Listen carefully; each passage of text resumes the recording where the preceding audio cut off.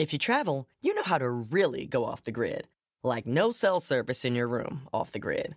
You know which remote retreats have the best herbal baths, sound baths, and ice baths. Because when you set up your out of office, you mean it. Because when you're the escape artist, vacation is all about resting, meditating, drinking water, and minding your own businessing. The Delta SkyMiles Platinum American Express card. If you travel, you know. Learn more at go.amex/you-know. When you're constantly on the move, it's not just pits that break a sweat. From your armpits to your thighs and everywhere in between, new whole body deodorant cream and sticks from Shea Moisture are your secret weapon to staying fresh and confident all day long. Made from melanin-rich skin and packed with plant-based goodness, embrace a new era of freshness with whole body and stick deodorants from Shea Moisture. Find them at your nearest Walmart and walmart.com. And when you do, your whole body's covered. Welcome to the Friend Zone. My name is Dustin. I'm Francesca, also known as Hey Friend Hey. My name is Asante. This is the Friend Zone. Let's start the show. Baby, then let me tell y'all this, honey. Y'all, tell me why I was scratching my mama's head. Y'all, honey, my hand went all the way through that wig, honey. Y'all, honey, the front of the wig glued down, but why the back ain't glued down, y'all? Honey, y'all, baby, when I told her that, honey, she laughed too hard, y'all. Well, baby, honey, I just want to know how she gonna have the front glued down but not the back? Honey, that's all I want to know. But y'all, that's all I had to come on and tell y'all. Hope y'all have a blessed night, y'all. Period. Yeah. I know her mother be like, why give this little girl a phone? Now, I'm gonna say this right quick, right? Yes, it's hilarious and bless her soul because she's a cute, adorable, like just a child full of personality, vibrant personality. Yeah, descriptive, in her conversations and her explanations of things, and I love the way her little mind works, right? But let me tell you something. This week, this goes out since it's Mother's Day coming up. This goes out to all you parents out there, right? Mothers and fathers, goddammit. It's a clean sweep this week, and it's out of the mouths of babes. Because you see what she said, like, yeah, we laughed that it was funny that she noticed that her mama's wig wasn't glued down in the back, and she said her little hand slipped. First of all, it was funny that her mama had her scratching her scalp anyway, because y'all know that's some black shit that we all do. So y'all know. So then she said that her hand, she went to scratch the back of her mama's wig, and her hand slipped up through a hole in the back. She said her hand went all the way through. She said she told her mama about it, and she laughed. But then she said, y'all, it don't make no sense why she had the front glued down but not the back. So after she processed that it was funny, she then went on to read her mother and let her know, it was dumb that you only had the front of your wig glued down and not the back. So all you parents that think y'all can do whatever y'all want around y'all kids and expect the best out of them, you always want your children presenting themselves at a level that's, in case you get in an accident, you got to have on, you do need to have on clean drawers anyway. Oh gosh, but, just certain things, certain presentations, y'all want the best. You expect the best from your kids, but you getting up making breakfast in a nightgown with holes all in it and your titties all under your ass cheeks, butt hanging out the back. Niggas got the house shoes, step down on the back of your house shoes. You know what I'm saying? Wow. Men walking around, dirty ass oil stains on the food, stains on your t-shirt, belly all covered in stains and shit while you trying to tell your children what to do. Y'all got to do better. And just letting you know, me and JCJ's, that's the little girl, the gifted child that you heard on the intro clip. Her Instagram account is JACIE, JCJ's. And me and her tired of the bullshit. Stop coming around us with holes in your wig, holes in your pajamas, house shoes bent over and leaned in, wanting us to do something. You laying up on the couch all day asking me why I ain't made my bed. You know what I'm saying? We need some balance and reciprocity here in the parent-child relationship. And that was on behalf of everybody that's been a child, okay? Wow. That's on behalf of everybody that's been a child. With that being said and understood, I'd like to welcome everyone to the Friend Zone, your weekly look into all things mental health, mental wellness, and mental hygiene, because who in the hell wants a musty brain or a musty mama? Happy Mother's Day. Fran, how you doing? I'm good. You know what that reminded me of? That you just said a musty mama. Remember that video? Who mama was musty, Fran? No way. You said Fran called somebody mama stanking. That's what she thought about. She remembered that smell. No, I think it was a clip of the week you did, or at least it went viral on Twitter, where the mom got up and the little girl smelled the couch and said, "Ooh, mama ass stink." Do you remember? I remember this right here. She stank. Mama ass stink. Shut up. Yeah. It was the way she went. Can I just play devil's advocate for a moment? Because you spoke of reciprocity, right? What if, and just what if? What if the reason that the mama had the hole in the head was because she ran out of money for the tracks because she bought something for the daughter? Oh, thanks. Well, thanks for making us sad and depressed and down now. God damn. Thanks for going all Yanlo on us and shit. Oh, well, shit. Look. You really gonna be ready for this week then. Before we get started, I want to thank UNC Chapel Hill. I had the Hey Friend Hey Lounge last week, and it was so cute, y'all. I have to say the cutest thing about it was, remember, these are college students, and they were so worried and stressed about where their life should be right now. And I was like, to be young, to be 20 and worried about the rest of my life. It just reminded me how every decade of our life we think like this is where we're supposed to have it all together. This is because I'm nearing 40 and I'm like still figuring shit out. So it was nice, I think, as someone nearing 40 to be able to like talk to them as if I were talking to myself at that age. But it was so lovely. It was sweet. It was just really safe and good energy. So thank you to Naja and Victoria for like hooking me up with that opportunity, and everybody. Shout out to y'all. Yeah, and everyone who took time out of their day to chill with me. It was really, how on Zoom when everyone's camera was on, which yeah, the whole room lit. Yeah, it was. I saw all the faces. How you can swipe and it's almost like pages and pages of people. I was just like, this is so cool, man. I just felt so honored. So thank you. I just had to thank you guys for that. Right, so that's sweet. Wonderful. So good. But before we get started, Dustin Ross, you have the Black Business of the Week for us, right? I definitely have the Black Business. Let me tell you, look, I'm going to tell you about it. That's word to James Cleveland. I don't know if y'all know who James Cleveland is, but he's a legendary and iconic gospel singer, yes. And he talk like this. Every time he talk, he say, we got to go to work. That's how James Cleveland talks. When the people hear it, they going to laugh. But anyway, the Black Business this week, actually, it comes from an account of, I'm not going to say her name because she's related to the owners of the brand. And so to protect her privacy, I won't identify her. Fair. But someone who is related, I won't even tell you how she's related, okay? I'm like a vault over here. I keep a secret. But anyway, someone who's related to this incredible business I'm about to share with you guys shared this business with me, and I was inspired to share it with you guys. The DM went a little something like this. Hi, Dustin. I'm a huge fan of the Friend Zone. I wanted to take a minute to share a Black business with y'all that hits home for me because it's run by beep. They created a Black woman-owned art supply line called Sis Art. So you guys, there is a Black-owned art supplies. I'm talking paints, acrylic paints, natural gloss, all of those things. Art supplies for all you artistes who know how to move their brush across a canvas. Black, female-owned. Right, it's called SIS, S-I-S. Yep, SIS Art Supply. And their Instagram account is sis.artsupply. It's 100% owned by the artist, and it's the first woman-owned art supply manufacturer in the United States.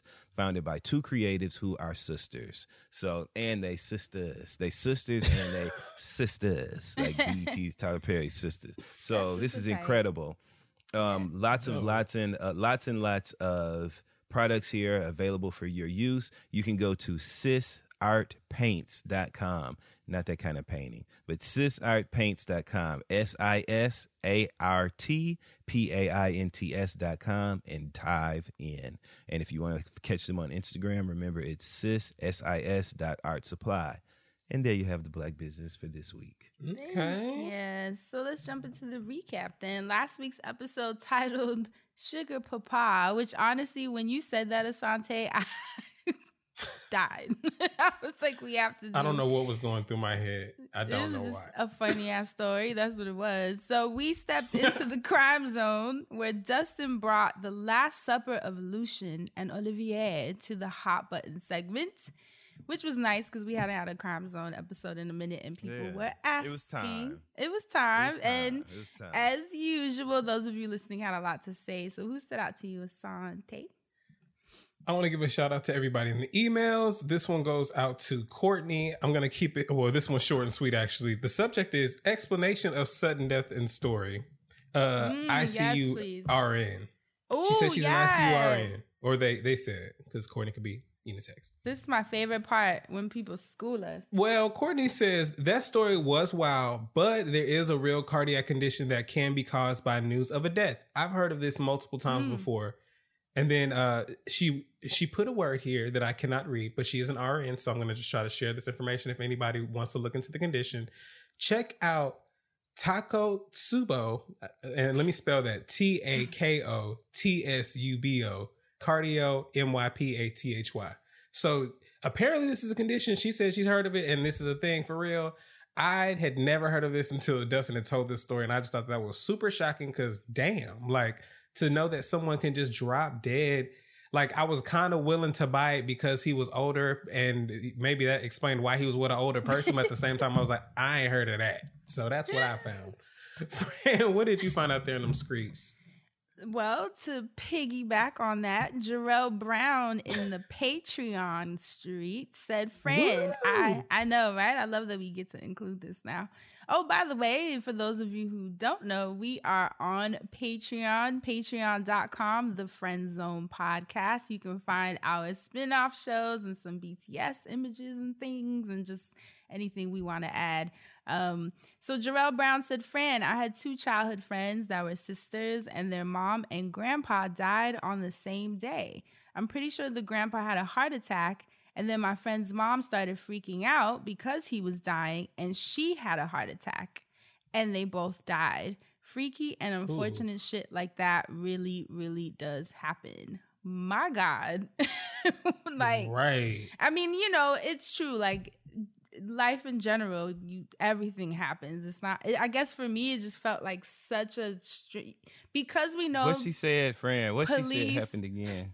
Because we know police sometimes want to wrap cases up. You know, it's very easy for me to assume that they just made that shit up. But Jarrell's story was actually really interesting. Yeah, he said that his grandpa had a heart attack and then his daughter basically started freaking out and had died and had a heart attack as well. On the same day. Jesus Christ. And then I want to go into the Twitter. Dustin, you better not be laughing. Then I want to go into the Twitter streets. Not Asante turning off his camera. Jesus Christ. Somebody said they was watching the 5 Heartbeats and it's 3 more. I'm sorry. Oh, no. I'm sorry. I know. I'm sorry. So on Twitter. It's not my heart. It's in the name of the joke. That's all. It's just not in the name of the joke.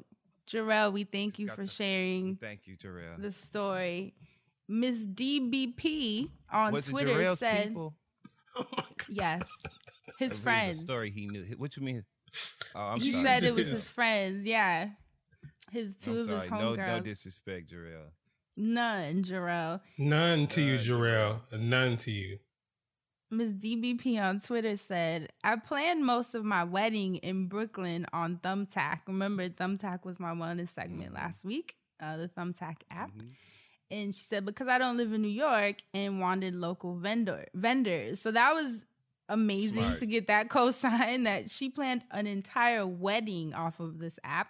But then we got the opposite. Becca Ashman on Twitter said, Thumbtack sucks.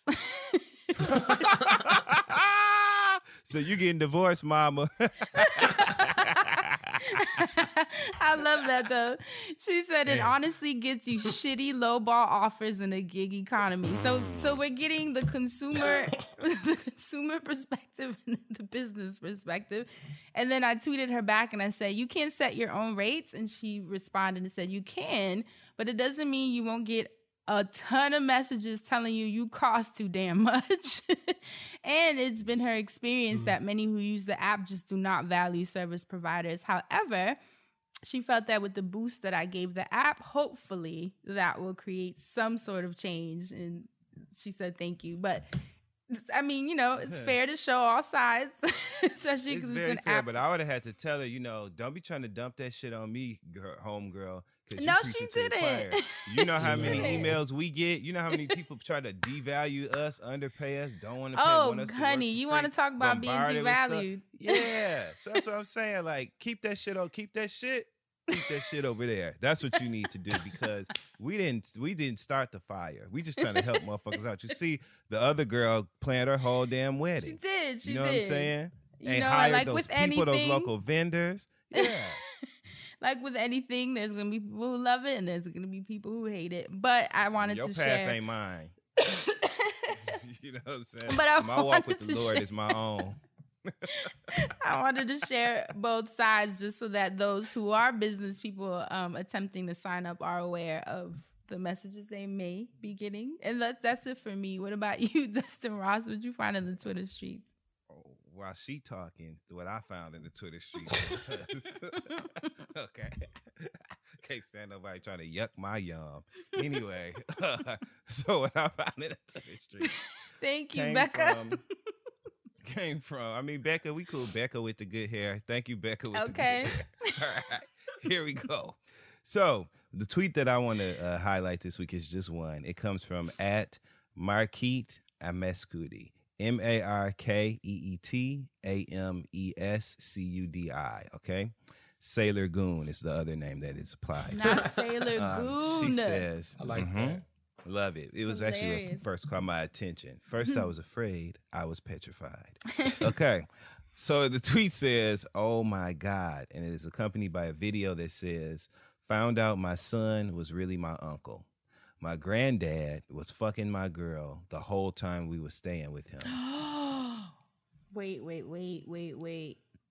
You heard it. Now, there's so much to unpack there, but I also want to highlight one more tweet. And this is a visual component that if you subscribe to our Patreon, you'll get to see right now. One of the replies from said tweet was this old man.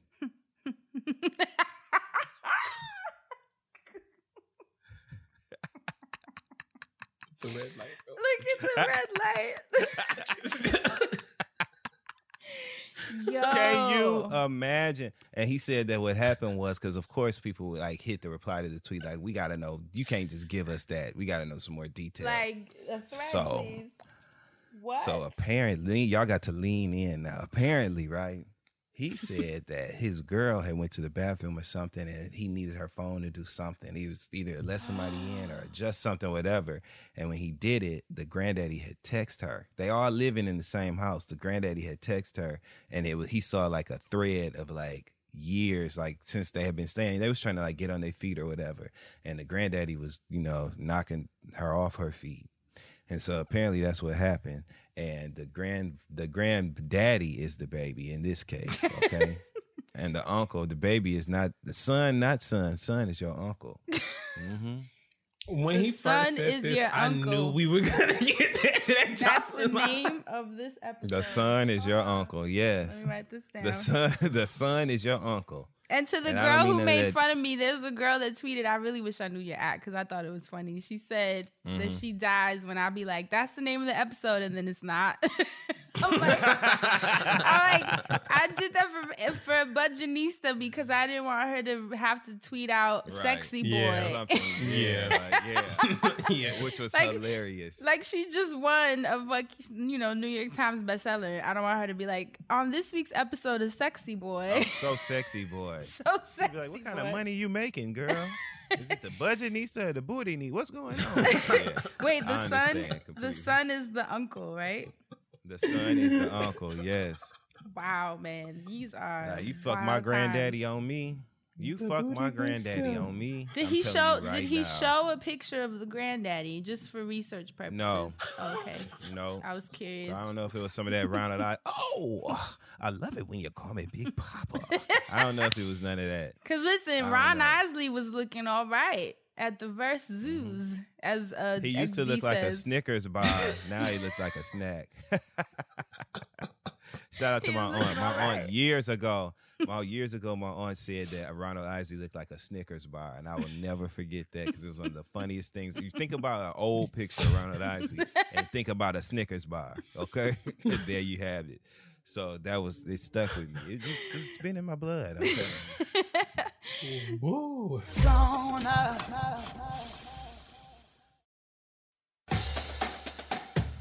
Hey, HBCU fam, get ready to turn up the energy. McDonald's and the Thurgood Marshall College Fund have $1 million in scholarships at 53 HBCUs for 66 brilliant students. This year, you could be one of them. But time is running out. Did we mention the $1 million in scholarships? Apply by March 27th at tmcf.org.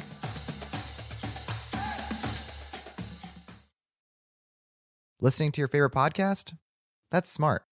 Earning your degree online from Southern New Hampshire University? That's really smart. With 24/7 access to coursework, no set class times, and dedicated student support, you can go to school when and where it works for you. Low online tuition means you can even do it for less. And dedicated student support means we'll be with you from day one to graduation and beyond. Join a community of learners just like you. Go to snhu.edu today to start your free application. So this week's episode is an Asante Smith takeover. We're going in cold. So go ahead and tell us what we're doing today, Asante. There is a lot to walk away from there that just happened, and I'm going to try. I mean, I'm still...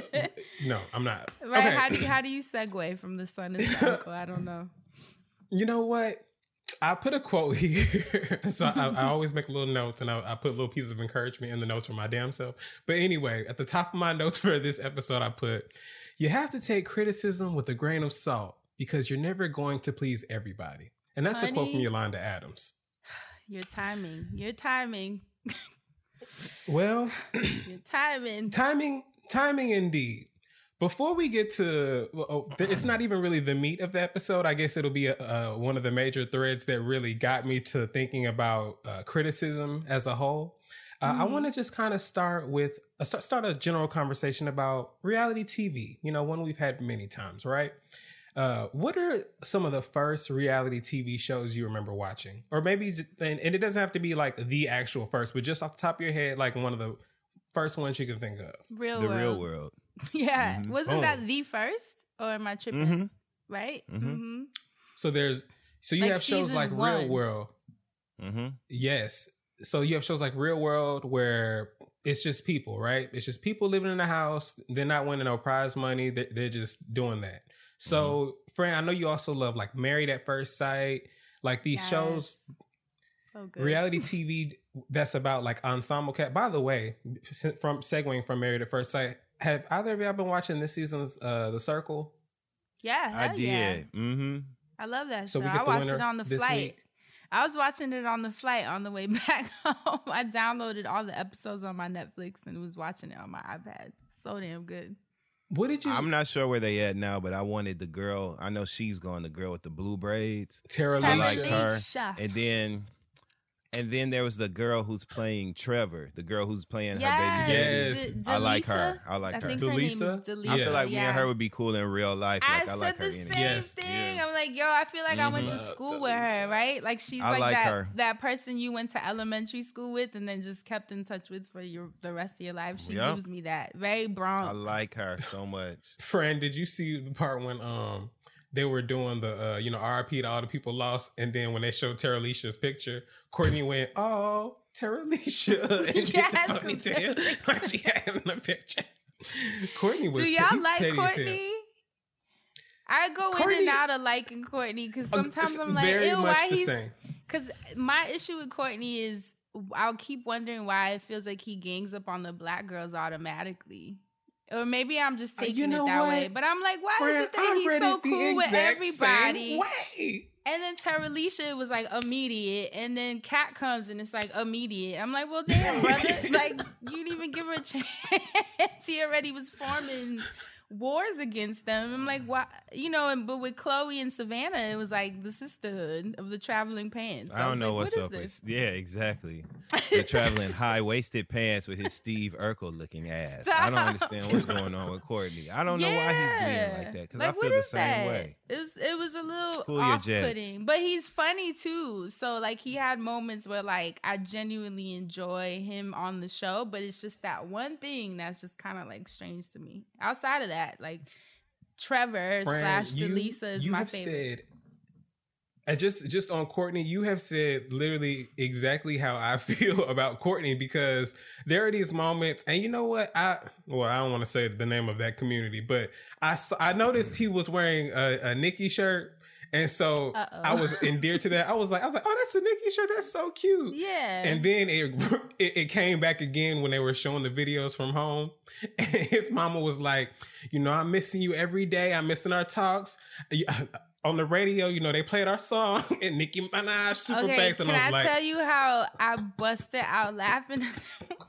Because I thought being that it's his mom, I'm thinking like they bonded over like, Earth, Wind, and Fire or some class. Not that Nicki's not a classic, but it was like, imagine my mom being like, dun, dun, dun, dun, boom, babe, whatever the song is. I was like, and it's such a fast cadence. This one is for the boys with the boom. It says, "Stop down with it." Can you imagine somebody's mama? That's how I was like, what? It's a great song. I love super bass. Hilarious, amazing, but so funny that's what y'all bonded over. I'm not gonna lie to you. If I was on that show, there was a time where my mom, because I was on the plane and I screamed. Back in the time of the damn. I'm sorry, that shit was super funny when she said that. Because back in the time of like the ringback, my mom would have the craziest ringback tones, and I'm like, Mom, no, like you have people from work calling you. What are you doing? Like you don't need to do this. Anyway, so I just thought it would be funny if I was on the show. Like I felt like I would have been Courtney. I don't know what she would have played, but she would have played something. I'd be like, oh yes, girl, I remember. But there are these.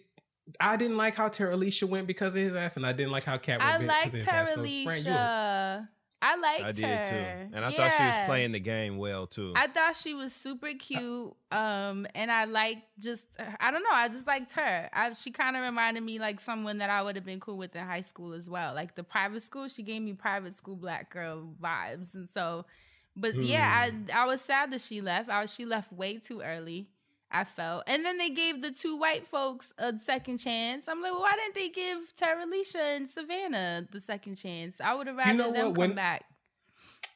So I definitely would have loved for Tara Alicia and or even Savannah's ass to come back. But they had to do that because it was funny, maybe just from what they showed us, but it was funny watching how the two catfish folks were about to go visit the other catfish people. So they was like, no, we gotta... like, what? So I think production was like, no, we can't let it all like just end like this because we can't explain 4 people going home or whatever, or like we just got or 2 catfish being exposed and then having to bring more people or whatever. So I figured they were just like, nah, put them back on another suite and they're gonna just do it together because we don't got 2 extra profiles or that many episodes or whatever the reason is. But that shit was funny and I was definitely like, the psychic dude. Do you have a favorite this season? You said I'm Trevor? I'm stuck between Trevor and there's something about Chloe's personality. Thank you. Crystal was making fun of me. Crystal and Amber because I think Crystal tweeted something. I don't remember what she tweeted. And then Amber was like, ugh, Chloe might win. And I was like, hold up. What's with the ugh? Because it's my personal favorite. I like Chloe. I love her. Is she not hilarious? Yes, she's hilarious. Her and the girl that's playing Trevor. I love her too. So yes, if the girl that plays Trevor wins, I'll be happy. I really wouldn't be mad if either one of them win, but Trevor definitely. Yeah, I feel like those are the two that are gonna win it. I personally think Chloe's gonna take it, but I would love for Trevor to take it, especially the way she started crying when she was talking about her baby and just wanting to give her a better life. You know, I was like, yeah, even how she felt bad for going for Courtney, and then she started crying. I was like, damn, Trevor, like you ain't supposed to be like this, but because you like this, I'm like this. Like, right, Trevor, the whole story is everything. Yeah, and she played a good ass game as Trevor. Like, I'm not gonna lie, early on I thought she was gonna get caught up because when she said I lost my virginity, or my like the way she worded the virginity fact, I was like, that a guy wouldn't say that the way you said that. But everything else was spot on, you know. So I'm glad she's staying the course. I'm happy to see The Circle. I'm glad y'all are watching The Circle too. I love that show. I think it's so good. And shout out to Michelle Buteau, who I was saying this is the best gig because she don't even have to be there, and she's getting paid per episode. Will be, you know, every season, like literally the best gig you could ask for, and then she gets to insert her jokes and throughout the episode to make it funnier, you know. So what a dope ass job. She's so funny. I love The Circle. And honestly, I think a big part of the success of that show has been her insertion of them jokes. It gives the show a certain personality and life. It breathes life into the show. Yeah. She's so I hope good at that. She's really talented, and I hope they film the next season quicker than they filmed that when they released it to us. I think they have their cycle together now, because that can be a whole machine, The Circle. You know what I'm saying? Listen, season after season. I see they like have The merch Bachelor and shit. They have merch this time, and I definitely want some. I'm not even gonna front. I've been such a not gonna lie. I always want a little circle when I have a chance to get some. Even you know what? I know it would be kind of tacky to buy the award, but when they won them awards, I was like, those are cute. I want a Circle award. Damn, we are such would you go on the show? Oh, totally, 100,000%. Everything about it. I was thinking about it because Crystal is they offered it to Crystal, but she didn't have the bandwidth for this season. But she's considering for the next season, which I think would be so cool. But I wonder if Crystal would play herself or would catfish, because is it weird to play yourself when you're obviously going to be known? I mean, I highly doubt anyone on the team would not know who Crystal is. I highly she doubt. should catfish as me. You never know who they're casting or what they're casting for, though. To only catfish as someone else, as another. It was funny watching. It was funny watching them take Lance in, because like how some of the younger people like really didn't have any sort of. That was funny when they were like, Lance, he's an entertainer from LA. Like, okay. I was like, oh shit, we old. And then it was funny that he actually was a damn catfish, but the way Kat verified it, it was like, ain't nobody really gonna remember that girl. Like, and it was funny when Michelle even said that. Yeah. I was like, child, so, yes. I don't know what I wore last week, even less 10, 15 years ago. She was like, right. I got him. And then she was like, oh, I love that venue. Like, yeah, Kat, you know, she was a Pisces, you know what I'm saying? She was from Texas. Kat. Loved the Kat. She was cool. I definitely thought Kat was going to go farther than she did. Yeah. So reminds me, because I was forgetting. So who votes for the winner? Is it the audience? Do we vote? I don't remember. I forgot. The Democrats. So I'm wondering. I'm wondering if it's going to be like Big Brother and everybody that got voted out, if they're going to come back and vote. Like, I forgot how they did it. I was trying to remember. I'm like, what was the structure for the winner? Was it that the whole cast comes back and then they rate it again, similar to how they did on the show? I just really couldn't remember. But I mean, we'll see who the winner is. We'll know this week, right? Or is it literally by the time this airs, we'll know like tonight, that Wednesday night they're gonna air it. So or Wednesday. You want to make a bet? You want to make a bet on the winner? Yes, let's make a bet. Ooh, let's throw some money on it. Let's make a bet. We're going to be betting on some of the same people. Oh, yeah, well, but we all want the I'm telling you right now, I'm voting for Trevor. Well, you took half my vote. All right. Well, you know what? I'm going to put 20 on Chloe. Go hard. I got 20 on Trevor. Well, I got 20 on both. Like, well, those are my two, so I don't know. I've you lost. Can't double down. You got to pick There's nobody else that I would care about. I mean, I think there's a chance that River could win because they all bought into his little act. But then I think a lot of people do secretly hate him too. How Mitchell was kind of like, nobody's really that nice. Courtney could very well win too, though. Yeah, I was gonna say Courtney could take it, especially after he told the story too, because that was sad. Okay, I was like, damn, his stepdad and the kidney. Yeah. Mm-hmm. So I'm gonna put my 20 on Courtney, for super bass. Since y'all can talk about Courtney Cox. Let's see who wins. I'm gonna be mad if Trevor wins. I'm not gonna lie to you. I'm gonna be so very upset. A, because he was like, "Oh, I'm gonna win a car," and then B, he's gonna take his family on a vacation. Like, it's like, no. And then y'all probably good. No. Like, you don't need to win. All right, River. so if you win, our bet give it to is set. else. Whoever is right out of the three of us, the other two have to send them $20. The 20, we'll cash app it on the spot. We'll cash app it on the spot. Boom. So Dustin said Trevor. I can't wait to get my king crab with y'all's money. Yeah. So Dustin got Trevor, I got Chloe, and Asante got Courtney. Let's see. All right, well, this was a great warm up, right? Because I really want to talk. We're talking about reality TV. One of the good things about reality TV is that we don't just rely on celebrity. Like the show, The Circle that we're talking about, they're normal people. So you can literally take people that are, well, you can take celebrities, you can take people that aren't as visible anymore, or you can take people that have no visibility at all, and you put them under this spotlight. And so I'm thinking about this culture of like celebrity and reality TV and how it's changed or evolved over time, right? Like back in the day, we said American Idol. I had made some, I'm trying to be on my Tatiana. American Idol, for instance. And speaking of American Idol, Paula Abdul is back randomly. I know. What? Back where? I saw a thing that she on American Idol. Yeah, she left some years ago. She left. I didn't even know it was still a thing. That's crazy. YouTube. Well, yeah, they on season 45. No, I'm just playing. It's like 20 something, but it's still too many damn seasons. So they are. Paula Abdul, like one of her final things that I saw about her on the show, somebody performed, like he performed one song, and then Paula's ass was like, you kind of lost me during the second song or something, and he only had performed like the one song. Everybody was kind of like, girl, what? And so then, shortly after that, she went on some, she went on her media training. She was like, actually, I had my notes mixed up and it was for another singer and I had read that one. I was like, okay, girl, whatever. So Paula Abdul's ass randomly was gone from American Idol. But you remember when she was on American Idol, there was some other shit too. Like, back when Corey Clark, do y'all remember him? Mm-hmm. I remember this clearly and vividly. Yes. So Corey Clark, he sang "Foolish Hearts" when he got admitted into the top 12. Remember, he sang "Foolish Hearts." I need a love that grows. What's and his he turned name? up. He had that falsetto. Corey Clark.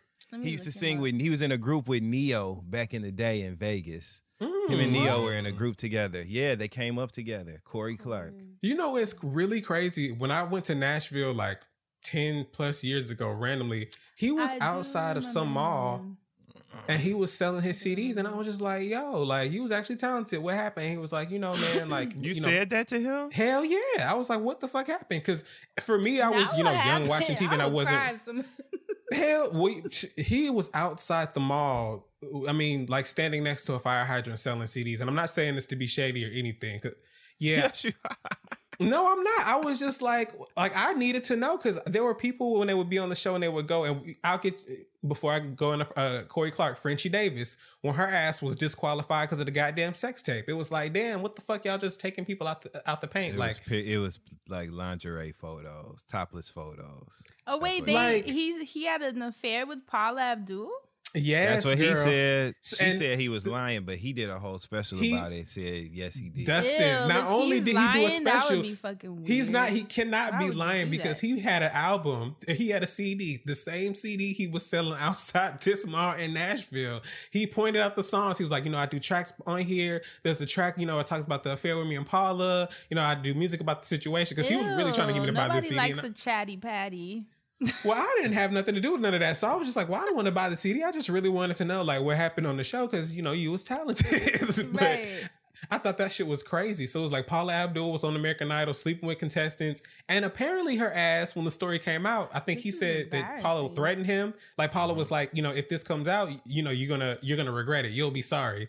So she was like threatening to blackball his ass. Anyway. So listen to this one line. He said, and they had doggy style sex in sworn deposition. I would listen. No. That's the name of the song, right? No, he was describing their sex.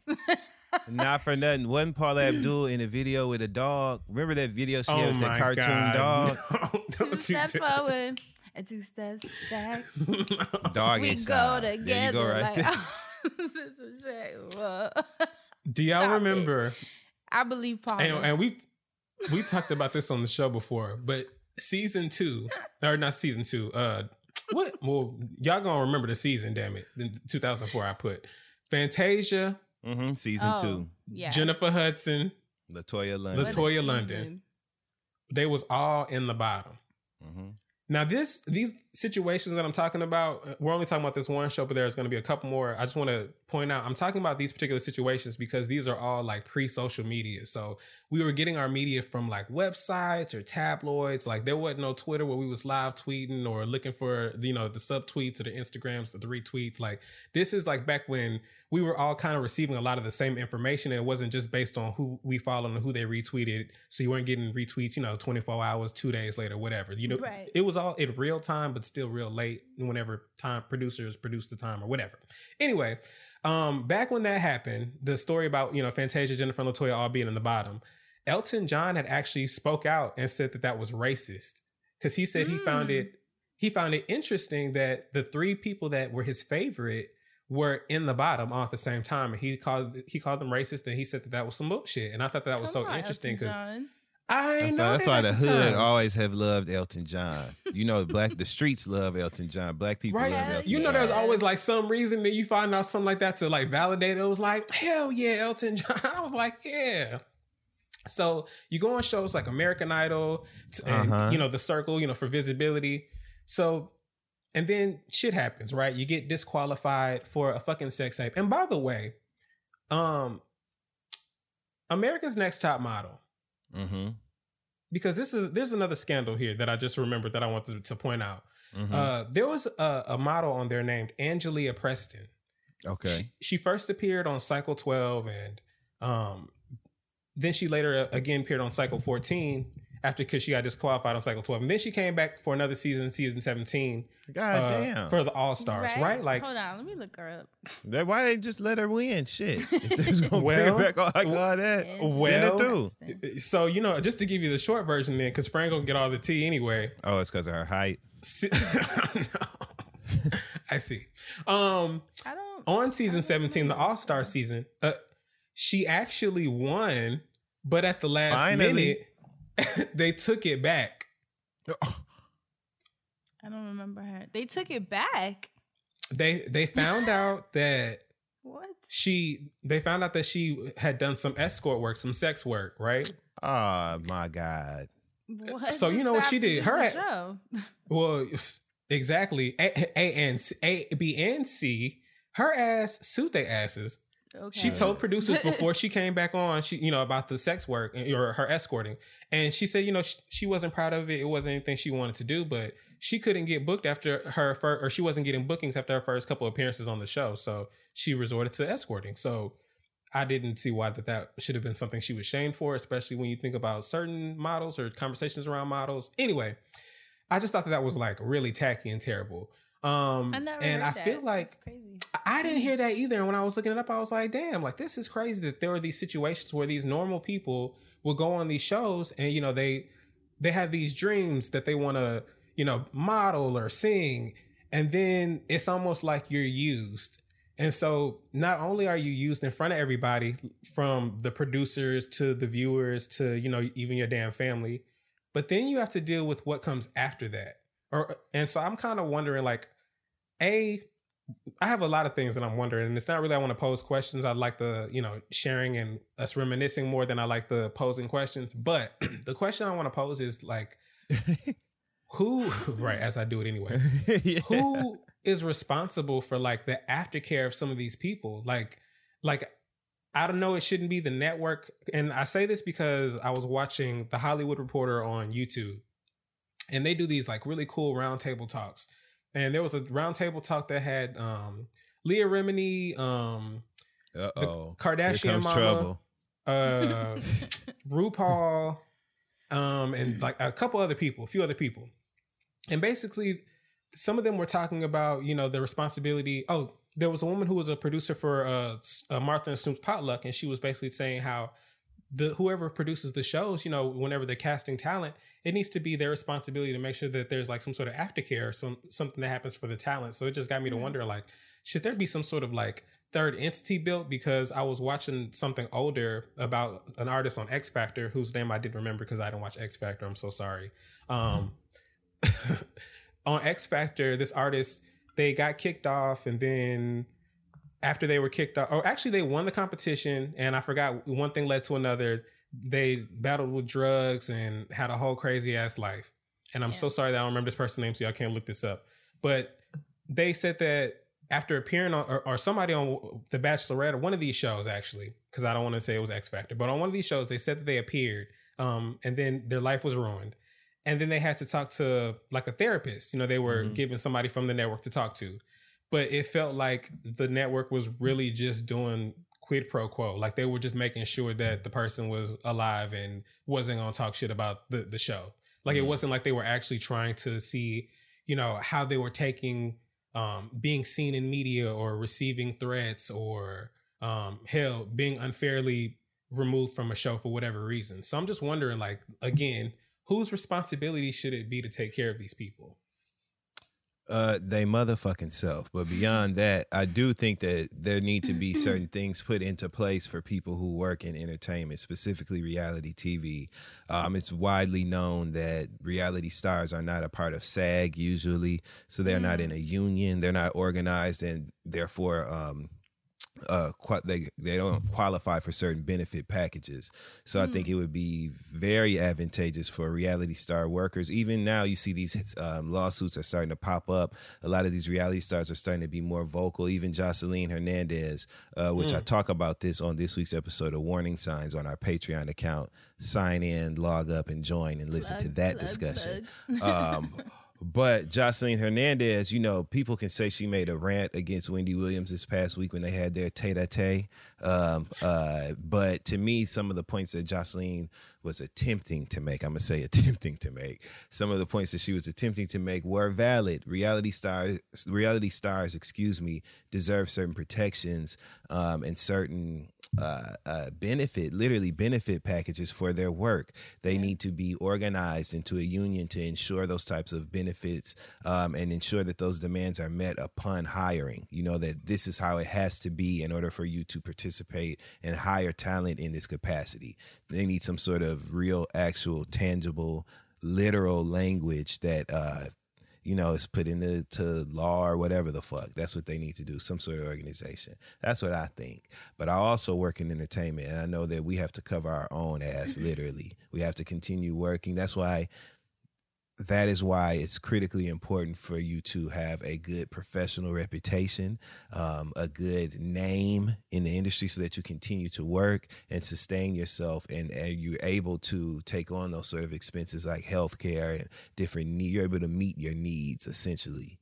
But it would be nice if there was some sort of organization in place to ensure that those needs were met long term. Look at DMX dying, and look at how, you know, the conversation was Black Rob, exactly. Look at how those conversations were circulating about those two artists not having resources at the end of their days. You know, that's literally a tragic end. So I definitely think they could benefit from some sort of organized, you know, effort to ensure that those benefits are received. Yeah. Fran? I completely agree with Dustin. I think he said it all. It kind of reminds me of an interview or a clip I saw. I think it was The Breakfast Club, and Leo Cohen was on there, and they were asking him. And if you're unfamiliar, Leo Cohen is like a vet in the music industry. Yeah, like he's changed the game in a lot of ways. But there have been a lot of predatory stories that have also come out with labels and executives disposing of artists when they're, if you're done with them. It's kind of just how the business has been. And they asked him about these younger rappers that are hooked on drugs and what he's doing if he's signing someone knowing they have this habit. Does he do anything about it? Because if you're, making millions off of these kids, shouldn't you also be concerned with their well-being? Right. There should not just be a commodity. It should be a holistic approach to their music, meaning I need to make sure you're good, period, regardless of your output, and that is something that has been missing in these entertainment industries, where you're not viewed as a person, you're viewed as a machine that makes money, an ATM. I agree. Yeah, so there should be systems in place. I completely agree. But there is also the added aspect of you have to take care of yourself as a person, and understand your capacity. Like I know my capacity. I know that I'm not built for fame, because I have no interest in being scrutinized at that level for every day of my life. I don't see how that will inspire me to create. I feel like my anxiety would be, shit. Like I just couldn't handle it. Even us being influencers, the way people get so comfortable inserting themselves in our personal lives and sharing their opinions and kind of like, what's the tea? It's like, it's so creepy to me. It's so creepy that people care that much. And I can't imagine at a larger scale how that would affect your mental health. So that's why I've had no interest. I'm like, just let me have my little house on the hill, my little garden. And I don't need all that. I agree with both of you. And it sucks too, because, I think because we work in this industry, we kind of already have a feel for it. But I'm also considering, and I'm not discrediting anything that's been said, but another take I want to view, because I was watching, or because I mentioned Married at First Sight, and we talked about The Circle. The Circle might be different because some of those people are like influencer personality types, rather. But when you look at shows like Kitchen Nightmares, I mean, if the name alone don't tell your ass like this is a fucking show about some fucking nightmare bullshit, just because I always think about that episode, Amy's Baking Company, and I feel like I talked about it on here before, where old boy went up there to help them out, and it was a couple, and the couple was so headstrong about their business that they was telling everybody that they was wrong, even when shit wasn't working. It was like they really needed help. Like they really needed someone to come in and sit down and fix with them. Like, okay, well, what the hell is wrong with you to where you can't see there's something wrong with taking your employees' tips or going up to a table and telling them to go fuck themselves that they did order that. Like there needs to be someone to actually come in and say, okay, well, we see these people are crazy, that's going to be a part of the story arc, but, we're going to get them some help. So, the next part of the story, you can really have some understanding as to why these people are the way that they are. One thing that I do like that happens in reality TV more all the time, reunions. And not that reunions are therapy, but there's something semi-therapeutic about reunions, right? One could make a case to say that reality TV show reunions it's bringing up old shit. It's rehashing things that have happened months ago. And now it's going to be a storm for, months longer just to get us into the next season. But there are larger points in certain reunions that come up that finally get put to bed, maybe reunions later, or maybe that very same reunion for that season. That's one of the things that I enjoy the most about reunions. You finally get some sort of closure on certain issues in reality TV, because you've seen these people, do this for this whole season or seasons, depending on what show you're watching. And then you really get to hear their point of view from what they got to see back versus what actually was recorded that whole time and what was clipped together. You know what I'm saying? Yeah. So it's got to be really like heartbreaking, or not heartbreaking, I guess world shaking, to be like a naive person and think that you're going to come into something with, really good intention. And then it gets cut and pasted into however long. And then you feel like you weren't viewed at 100%. How do you bring 100% of yourself into? Yeah. Can I say something? Go, of course, please. So this makes me think about Tammy Roman, The Curious Case of Tammy Roman, which actually I wanted to do a deep dive episode about this at a later date, but I'm not. I'm going to just make my points now since we're on the subject. Tami Roman is a person who I believe is in direct alignment with what you're saying right now, because Tami Roman was introduced to us on The Real World, MTV's The Real World, in season 2, the second season. And during that season, there was an incident that took place with her and David. He was a comedian, a black man that was on the cast. Him and Tami were kind of like play fighting. They had a good relationship. They were having a fun, innocent tussle play fighting. And Tami was holding onto a blanket that he was kind of like pulling or tugging as they were going across the floor. And later on, she said that made her feel as if he was violating her, kind of like sexually. The rape word had gotten thrown into the conversation somehow. And things just kind of spun out of control from there. And to this day, there are people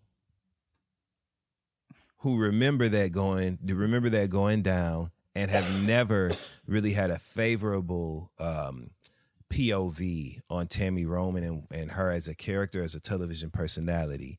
I think that fueled a bit of the angst and the anger that we saw in her in early seasons of Basketball Wives, when she was knocking them hoes left and right and kicking their ass every year on the group trips or whatever. I think that came from rather her having this situation attached to her that made people not like her. You know what I'm saying? Because people felt like she amplified it and kind of blew it out of proportion, and he suffered consequences from that, to his image, to a lot of different things. And I think that Tami just became angry. What I do love now, though, is that she has had this complete pivot in her career. She's working as an actress now, legitimately, multiple projects. I know she's on the new Miss Pat show that's coming out on BET Plus, I believe. But I saw a quick screener clip of that seemed hilarious. And she's had like a turnaround. She left Basketball Wives, so she's not on an ensemble cast reality show like that, and consistently prone to and subjected to conflict and combative, situations. So I think that she's a great example of what you're saying. Someone who kind of was just subjected to people having one view of them and their image, right.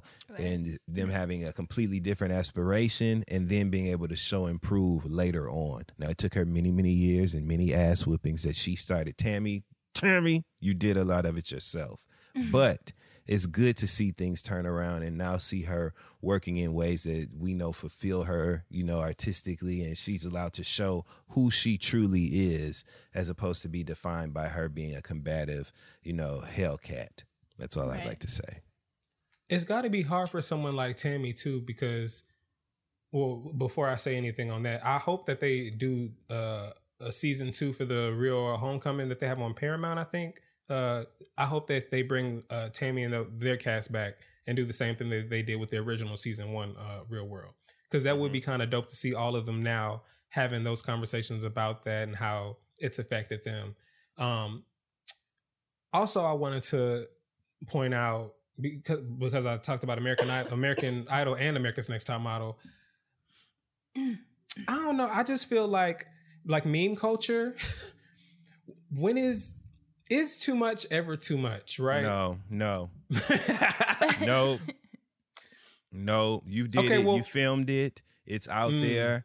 Meme culture has done nothing but amplify the visibility of reality shows, reality stars, and their contributions to the arts. So meme culture has done nothing but help them motherfuckers, help us all. We've been successful in having an online presence, cracking jokes using memes and GIFs and shit. I don't think that works to their detriment at all, personally. I mean, to your point, memes, they have probably revived certain shows or people, because you see memes and you're like, who the fuck is that, or what the fuck is that? And then they pop up in something just because the damn meme lived for so long. They were like, oh, well, I did this show forever ago, and all of a sudden somebody dumped this shit to the internet and it's a whole new show now. So they brought my ass back to life. So I think that there is definitely value in memes. And people who have become famous just off of being a meme and a GIF. And I don't know if you guys saw that picture of the little girl that's making that smirky face and there's a house burning behind her. You remember that picture? Yes. So she sold the original, basically the intellectual property of that meme for $500,000 last week. Okay. Damn. Because now with NFTs, which we should have like an episode about, just because I think that's like the hot new tech thing. But she sold it, the intellectual property for it. And she was like, obviously, that's a game changer. $500,000 for a picture of you that's been circulating the internet for God knows how long. She's like 20 years old now. Good for her. Hell yeah. Well deserved. Good for her. Good for her. Craziness. What do you do when your meme is, I've never had to yell at another girl like this? Tiffany from America's Next Top Model. Wish that you would have known that when you signed that stupid, sorry-ass contract to be on that show. That's what you do. You weep and gnash your teeth. You go, That's what you do. And you figure out a way to do it again. Okay, so from memes to reviews now, right? This is the Friend Zone. Listening to your favorite podcast? That's smart. Earning your degree online from Southern New Hampshire University? That's really smart. With 24/7 access to coursework, no set class times, and dedicated student support, you can go to school when and where it works for you. Low online tuition means you can even do it for less. And dedicated student support means we'll be with you from day one to graduation and beyond. Join a community of learners just like you. Go to snhu.edu today to start your free application. Before YouTube was popping, I don't think before really 2017, 18, I was not watching recap reviews, but oddly enough, because I have this old YouTube channel that has a whole bunch of hidden videos.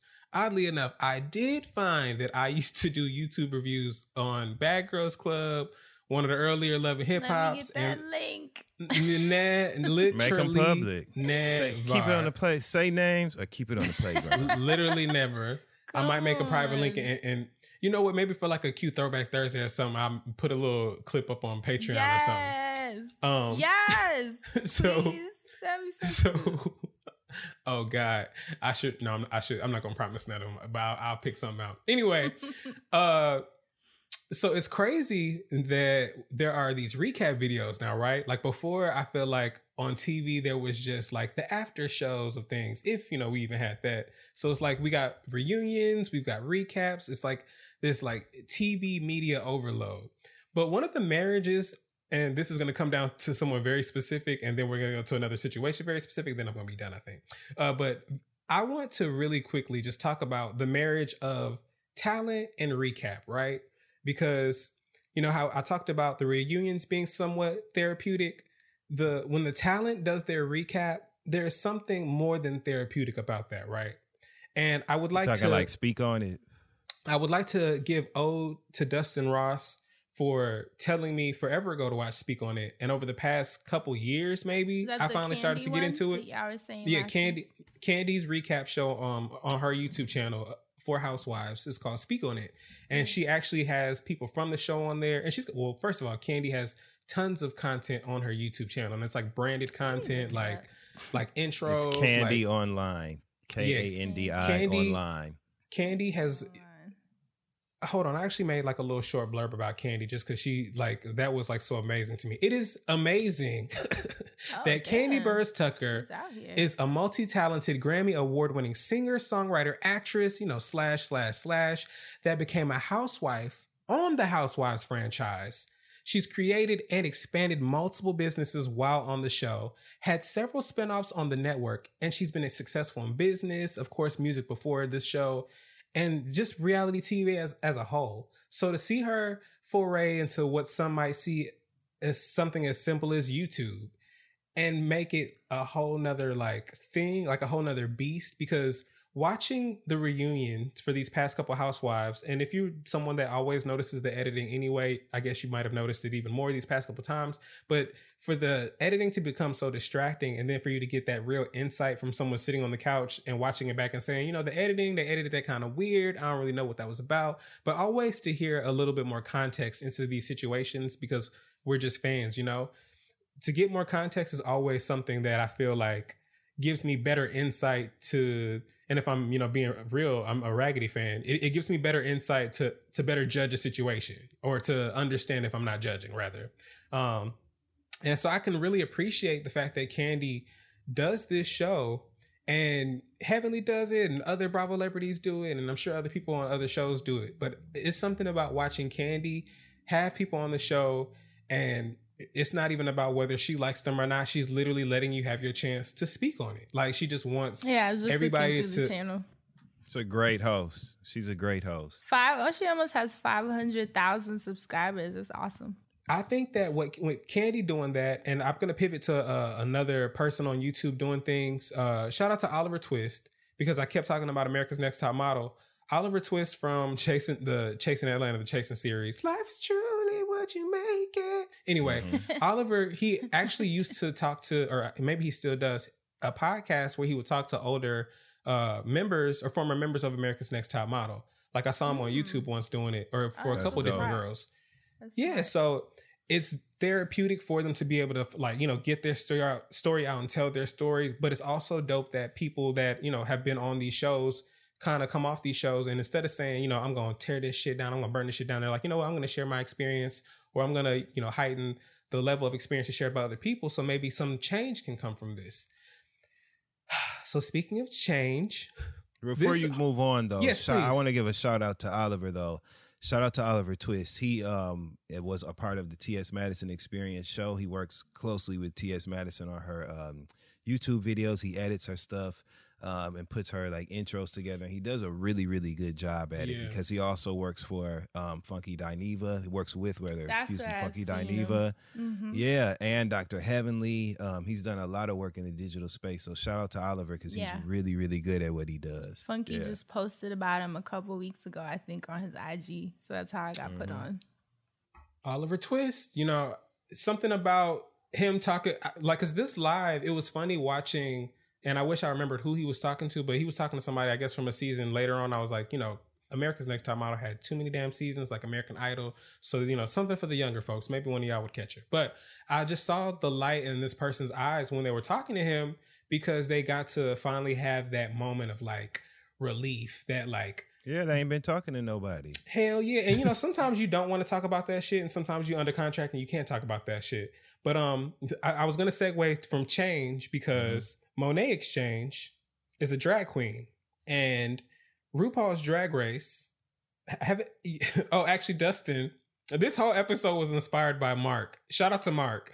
Mark was tweeting Dustin that, shout out to Mark, my boy, my friend. Mark was tweeting Dustin that he needs to watch Drag Race, and it was all because of what was happening in this particular instance. And actually, as of today, this Tuesday, we should get closure from whatever Tamisha Iman's talking about. But anyway, there is a drag queen named Monet X Change, and she actually she lost on her season, but she won like Miss Congeniality, and then she came back for an All Stars. So long story short, to say that she has a crown. So Monet X Change and another drag queen by the name of Bob the Drag Queen, who is also a winner. Who also has a crown, rather. Bob the Drag Queen. I love that. That's it. That's the name. Bob the Drag Queen. That's a dope-ass name. It is. Bob the Drag Queen is actually like an A1 drag queen, amazing comedian. What's Bob the Drag Queen's pronouns? He.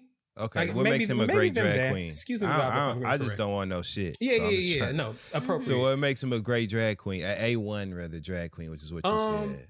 So for me, Bob has really great looks. Bob is funny as fuck, and Bob is quick-witted as hell. Like, honestly, if you met Bob, Dustin, you would probably have a really good time, just because Bob would, like, I don't want to say he's probably just going to crack jokes right off the bat, but like, he's just going to keep up with whatever the vibe is and go. And it's really fun to see.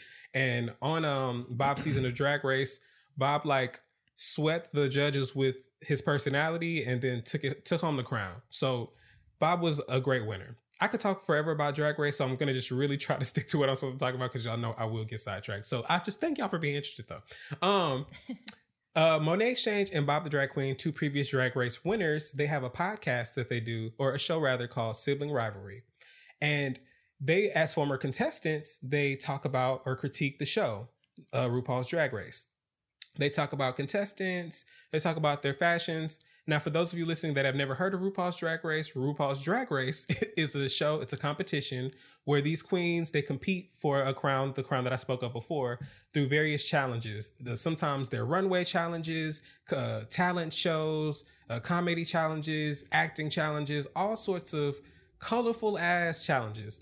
Now, one of the big threads about the show that I really appreciate is it's queer people being able to live their best lives. Like, I really don't care about a man in a dress or, you know, trans being, I don't like the fact that sometimes they leave trans out of the conversation, but I don't care about anybody dressing up how they want to dress up. You know what I'm saying? So it's fun to just watch these people dress up, be so polished with it, and then they have such a passion for it, and hear some of their stories about what drag has done for them. So there's this whole community that RuPaul has like really like cultivated and built up.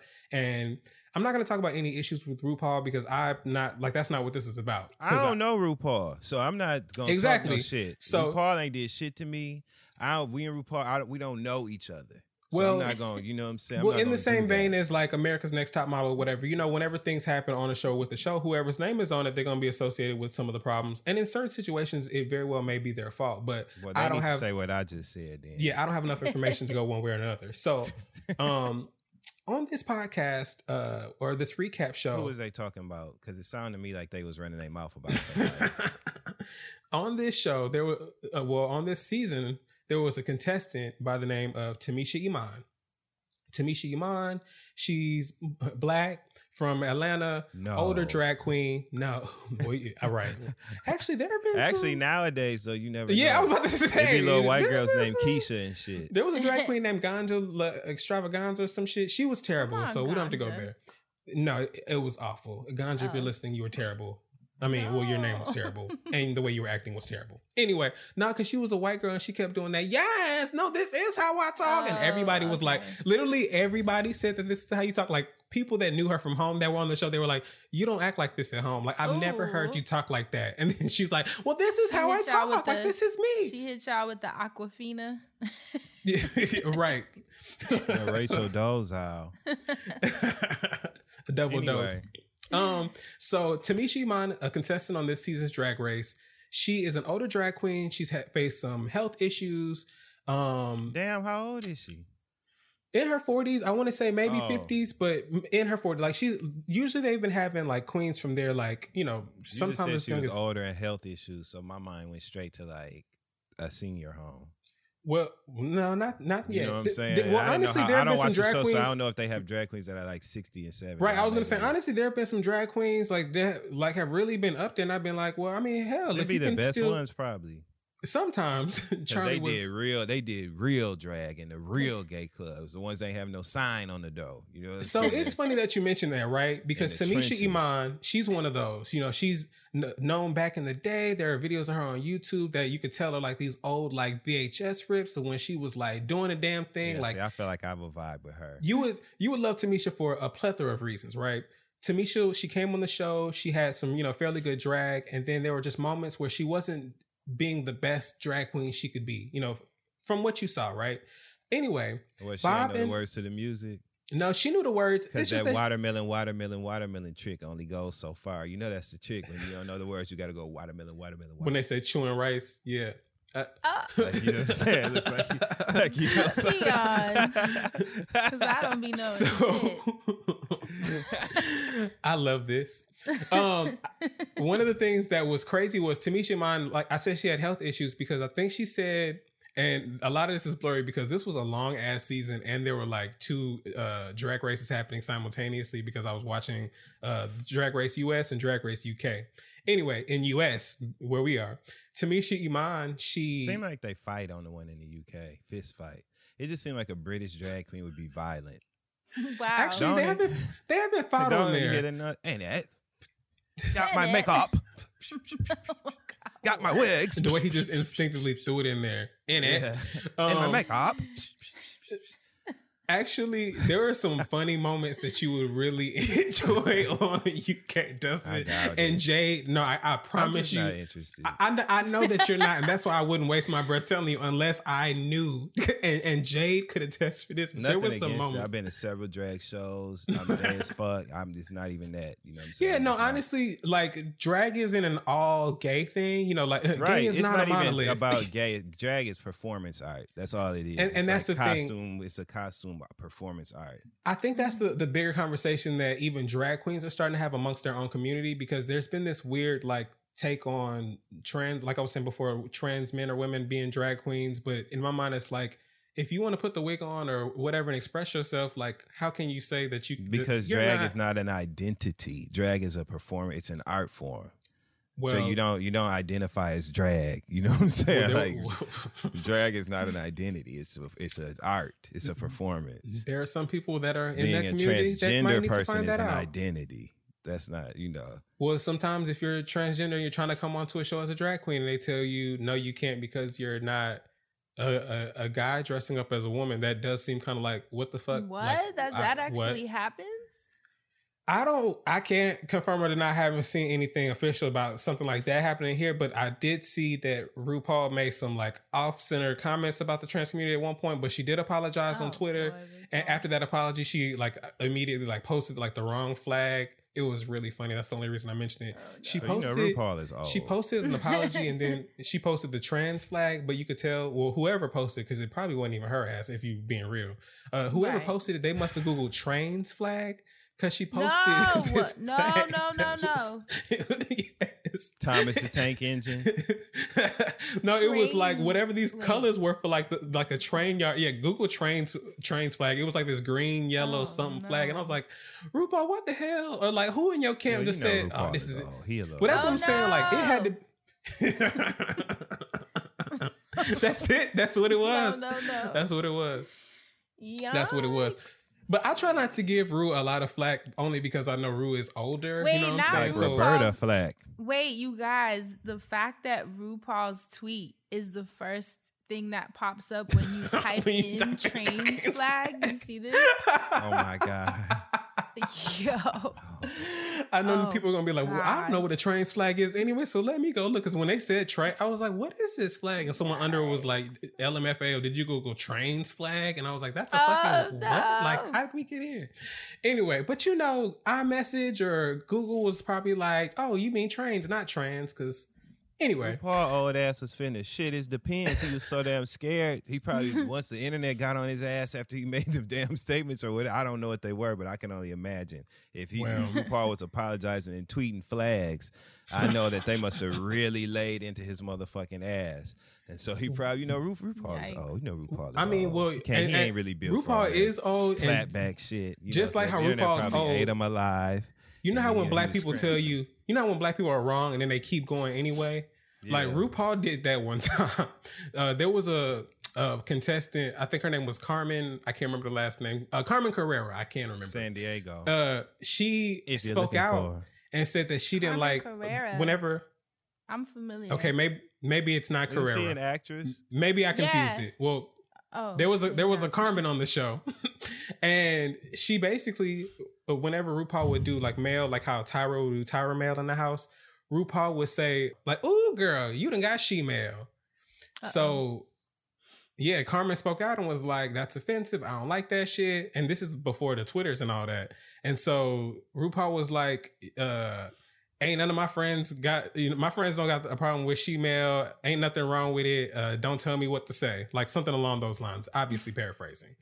And so then Logo was like, at the time, because RuPaul's Drag Race originally aired on Logo through World of Wonder. Logo at the time was kind of like, okay, well, we just like the show, not RuPaul, so we're going to distance ourselves. And they kind of distanced themselves for a while.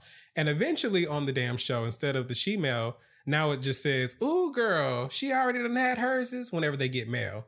But it was cute in essence because it's something that Ru says. It was cute in essence, the she-mail thing, because it was cute on America's Next Top Model when they would say Tyra mail. So then she was just saying she-mail. But then when you were seeing how offensive it was a moment where RuPaul should have been offended? The trans community. I didn't hear what she-mail.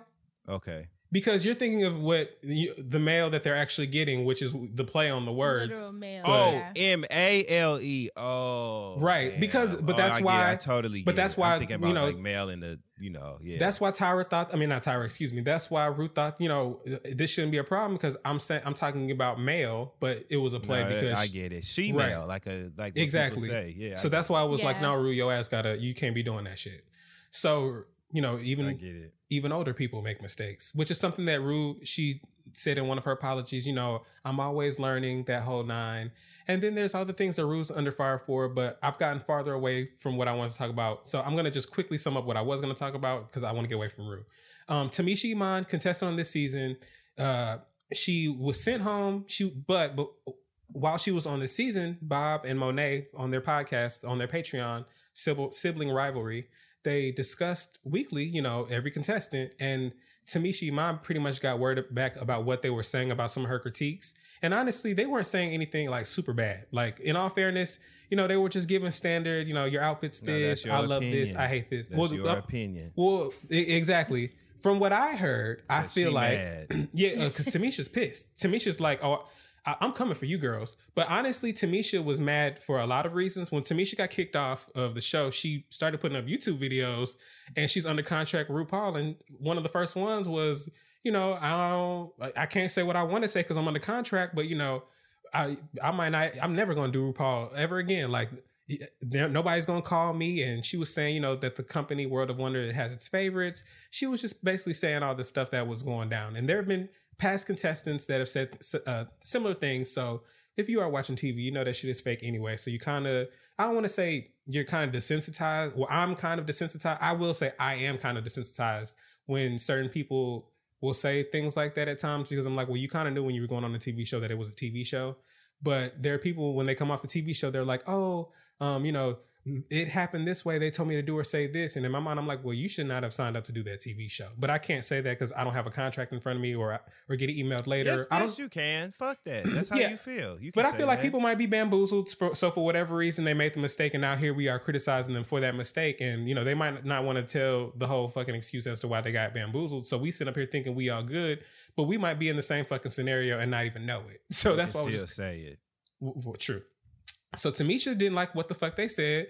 So on top of her not liking her experience on RuPaul, so it's like she's about to finally speak out about how she did not like her experience on RuPaul, but now she has to deal with the backlash because, like I said, Monet and Bob, they both won and they both have their own fan bases, and they, you know, like they used what they won and they parlayed it into a bigger relationship, and they got a big fan base, and that's why a lot of people was going back telling Tamisha what the hell that they were saying. But Tamisha asked, you know, she just felt like she didn't like how she was being treated or being discussed. And I feel like because she's an older queen and she's from a different time, that's kind of part of what's fucking with her. One of the things that I didn't mention earlier about Tamisha is I said she had health issues, but she mentioned on the episode, it might have been the episode she went home, it might have been the episode right before, she literally had just said that she had a colonoscopy bag removed like a week or two before. Oh, and so she had been up there like dancing and doing these challenges. Wow. Putting stress on her body. Like that. So that's why it was kind of like, you know, y'all are up here talking about my ass, but look at the shit that I did in the past. You know, Tamisha probably feels like she was a better bitch than Rue was at the time, because while Rue was, you know, making these, you know, trying to, you know, low-key build her empire the way she was building it, Tamisha felt like she was out there on stage doing her thing the way she was doing it. So now she comes on this show. Well, exactly. I mean, that's something who's supposed to give a fuck about what the fuck you did. Well, because she's older. I'm saying, you know, she feels. I don't want to say she feels entitled. She needs to stop. She needs to get off of her high horse. That's what that's called. Is the horse only high, right? Because it's doubled with her being kicked off of this damn show and her feeling like, you know, the show is fucking scripted anyway. Like she felt like you shit because you worked. Because some people, they say that they feel like their time is wasted when they go on Drag Race. Asante. Tamisha, please. Fran, that's the next. Well, no, we can't do it because people automatically know. Tamisha, please.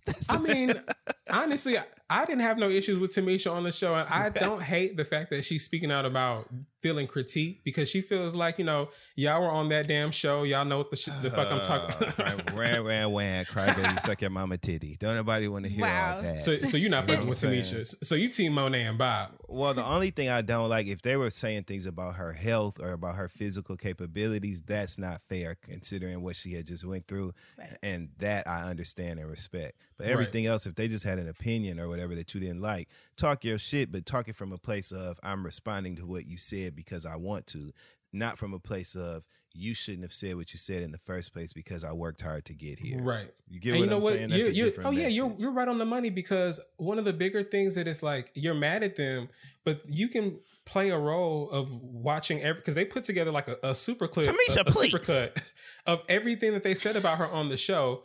And Bob, he is right off rip like, Tamisha's one of my favorites. I'm really rooting for her. Like, he was fighting for her literally every week she was on the show. And Monet had a couple things that she wanted to disagree with, but it's her opinion. We're sharing our opinions on what we feel on the show. So it's kind of heartbreaking. It's designed for me to offer my opinion on what you're talking about. It's not like they deviated and went out of their way to trash Tamisha. So exactly. Again, and like Tamisha, you said, they didn't say anything about her health. And actually, Bob actually, wanted to take it a step further to ask you, like, actually, is it kind of ableist of RuPaul to, pretty much send this bitch here home we go, Star Jones. But it's not, everything's not an issue. You know what I'm saying? So you ain't on nobody's side. Goddamn. No, I feel like everybody is really just on their Lisa Ray right now, thinking too much of themselves in this moment. This is not even like, so what? You lost, you won. You know what I'm saying? They talk shit about what you did, you didn't like it. All these things are facts, and it's okay for them to exist. If you want to respond to that, respond to it because it fucking pissed you off, and stand in it that way. Bitch, I didn't like what you had to say, ho. And since you said that, now I'm going to talk about you. Not, it's awful that you said something about me because I worked hard to be on this stage. And bitch, don't nobody care about that. No one cares. Same 24 hours.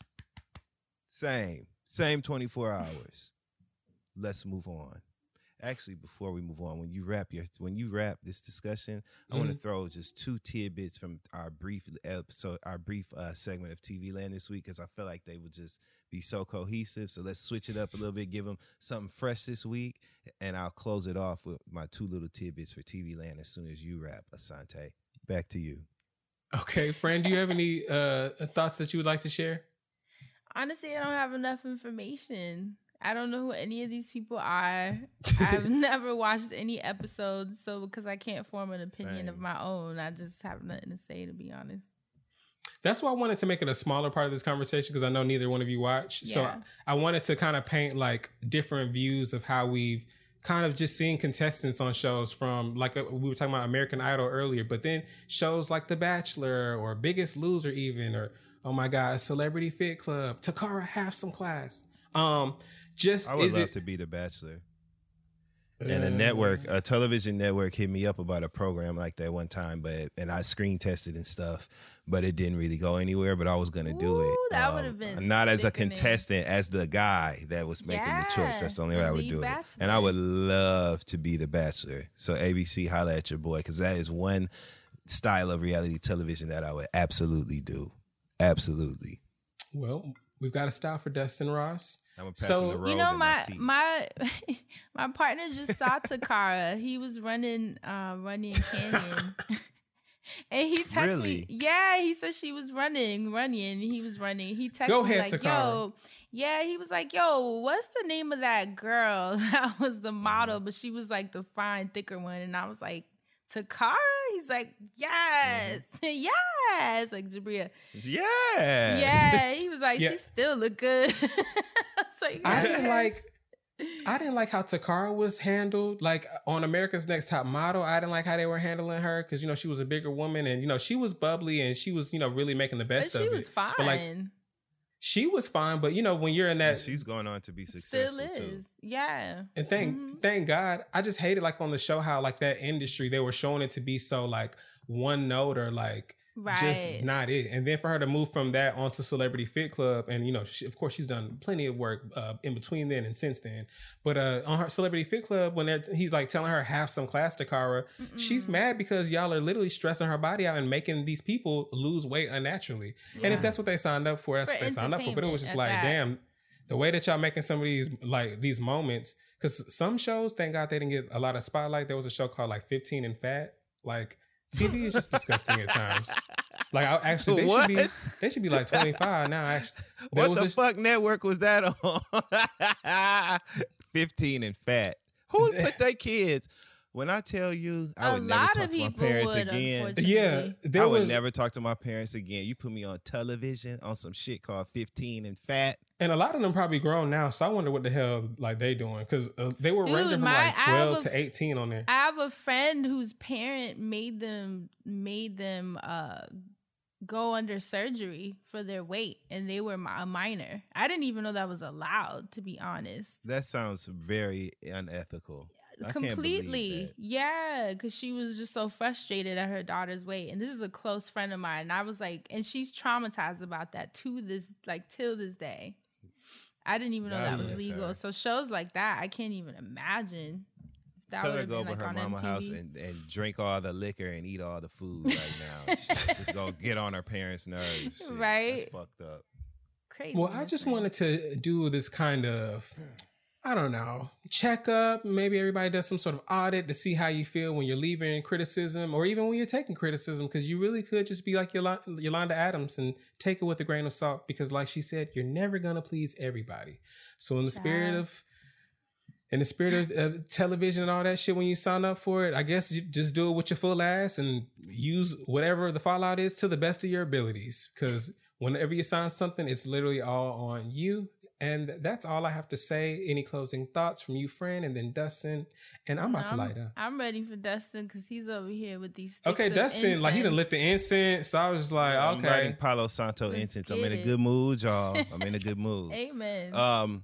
So quickly, couple of tie-ins to our conversation that are relevant to TV land. Number one, speaking of Takara Jones, she just was announced in a Deadline article today, along with one of my close friends, one of my best friends. Yeah, EJ King. Shout out to EJ and Takara. They are hosts and they are the main judges on America's Top Model plus size edition show, Thick House. Okay. Oh, shit. Which premieres. Yeah, it premieres on Facebook Watch. It's about to come out. The Deadline article just came out. Congratulations. That's Takara with the afro in the middle, looking beautiful. See, and one of my best friends, EJ King, right there. Yeah. So that is coming soon. Shout out to Takara, Kelly Augustine, and my friend EJ King. Love you, bro. So shout out to them. Also, today, which will be yesterday by the time you hear this, The Real Housewives of New York Season 13 premieres on Bravo TV. My friend, Ebony K. Williams, who is also the host of the other podcast that I co-host called Holding Court over on iHeartMedia. She is the first Black housewife of New York City. This is a historic thing. I did not know that. The very first one, yeah. So tonight is the premiere. I'm really excited about this season kicking off. So, so she will be premiering tonight on Bravo TV. Check that out. I'm sure it'll be rerun multiple times. We have to support that show with the ratings and let them know that we are watching, because they have included a Black woman to give an accurate portrayal of life in New York City, in that social circle. So shout out to my girl, Ebony K. Williams. I love you. Also, I would like to give one more quick note. Kandi Burruss was recently, speaking of Kandi and The Real Housewives of Atlanta, which the reunion part 2 aired last week. Next week is part 3, and I will update you guys on that as a whole cohesively on all 3 parts of the reunion in one take next week. But Kandi Burruss was recently tied up in some shit. She was online doing an interview with the legendary and iconic Eddie Levert of the OJs, who randomly...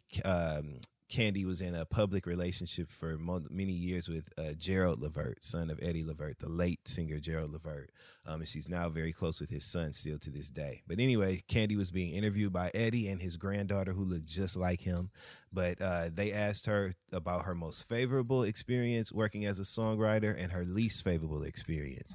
She was hesitant to offer her least favorable experience, but she later identified a studio session with Boyz II Men as the worst experience she's had. And she just said that she had never felt more disrespected ever. She was like, she said it's been 100 years. She was like, so it's no love lost, but it was Boyz II Men. She was like, yeah, it was pretty bad. I never felt so disrespected in my life. You know what I'm saying? But it's been so long, whatever. It's water under the bridge. Wanye was on live on Instagram with someone else. I can't remember who he was with. And of course, people were in the comments asking, did he see what they said? He then went on to tell a very lengthy story and say that Kandi essentially disagreed with them, or she brought up the idea of the split in the songwriting credits as they were working on the song, and she mentioned her contribution of the hook and some other part of the song, and essentially was saying she should have a certain amount or a certain stake in the ownership of the song as a writer, right? Right. And he said that they didn't do business like that. He was from the old school, and everybody wrote on it, and it was just split evenly across the board. And he actually said that now the way that Kandi was proposing to do the business is industry standard. So she was right? But he then went on to completely trash her, talk about her vocal ability, talk about her contributions to the music industry and minimizing them, talked about her being in a relationship romantically with Shakespeare, who was the producer that she went on to win a Grammy for writing and producing TLC's No Scrubs with. And just really went in on her. Meanwhile, his wife is in the background saying she's ready to go over Kandi's house, and beat her up and shit. It was like really, really just a lot. Catch up on that, and then share your thoughts via Twitter. But I think it's something that people need to see, because Kandi never identified any of those group members specifically. She never alluded to what happened. She literally said it had been water under the bridge. She was hesitant to bring it up. It was not her trying to speak disparagingly of that group. But he went on to really take it to the hood in his response. So make sure y'all watch that. That's it for this week's TV Land. Friend, bring in the motherfucking wind chimes. Well, I guess we're flipping it this week. Actually, my wellness segment this week is going to be a story time. Because my nervous system is shot out. I have been yes, I've had a very strange couple of days, and to add insult to injury. So if you follow me on Twitter, you already know somewhat of the story because I tweeted as it was happening. But here's the story. So this is either Saturday or Sunday night, right? Imagine yourself sitting in your living room, you're decompressing, you're always happy it's the weekend, because you get to fucking chill a little bit at least, because I know most of us still work throughout the weekend. So I'm decompressing, just gotten back from Portland, kind of getting my mind recalibrated to starting the new week. And I hear some commotion. Mind you, I live in Flatbush. There's commotion always, but it felt different, And so I kind of peer over my terrace, because the wall of my apartment in my living room, there's a wall that's all glass. So I kind of just peek to see what is happening outside. So I see 3 cop cars driving towards my building, right? And one of the cop cars swerves, the other one turns the other way, one comes up the ramp. You know how my building has that ramp. And 3 cops jump out with guns, and they pointing it at my terrace. Okay.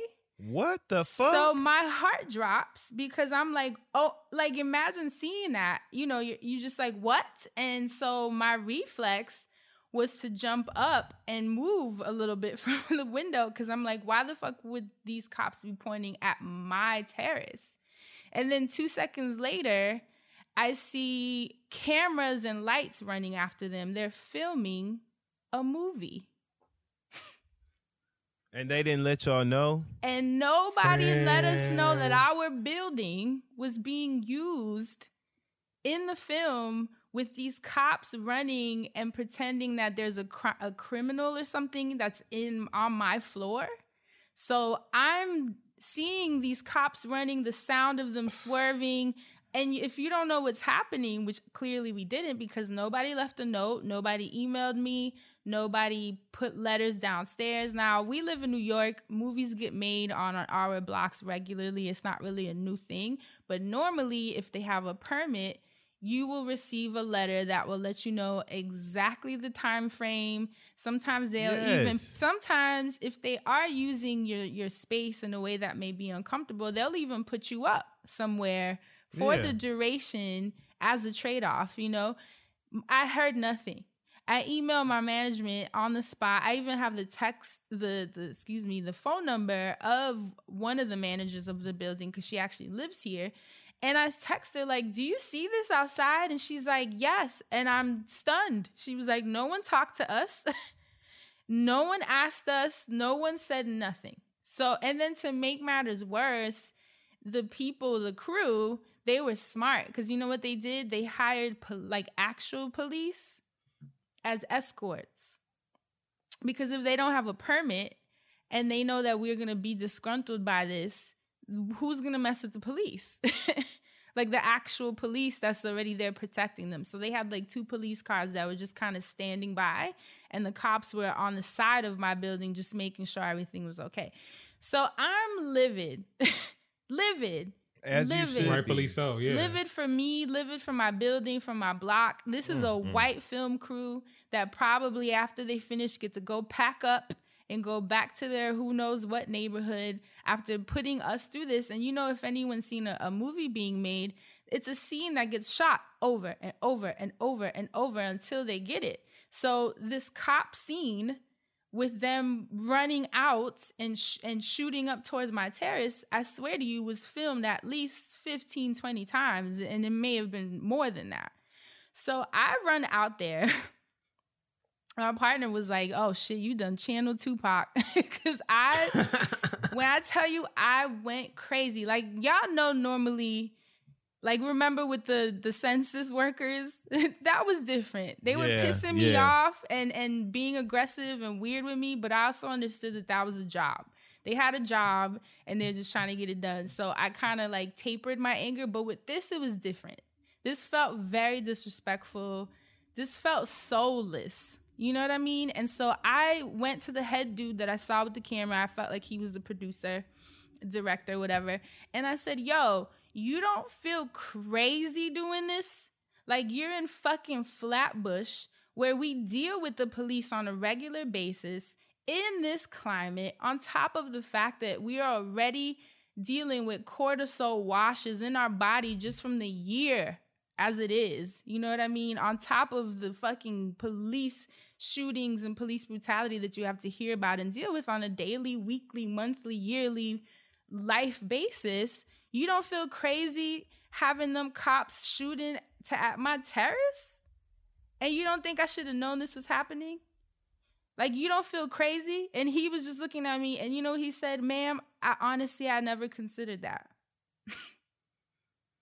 Of course not. And then he's going to tell me, if it makes you feel any better, this is for Amazon.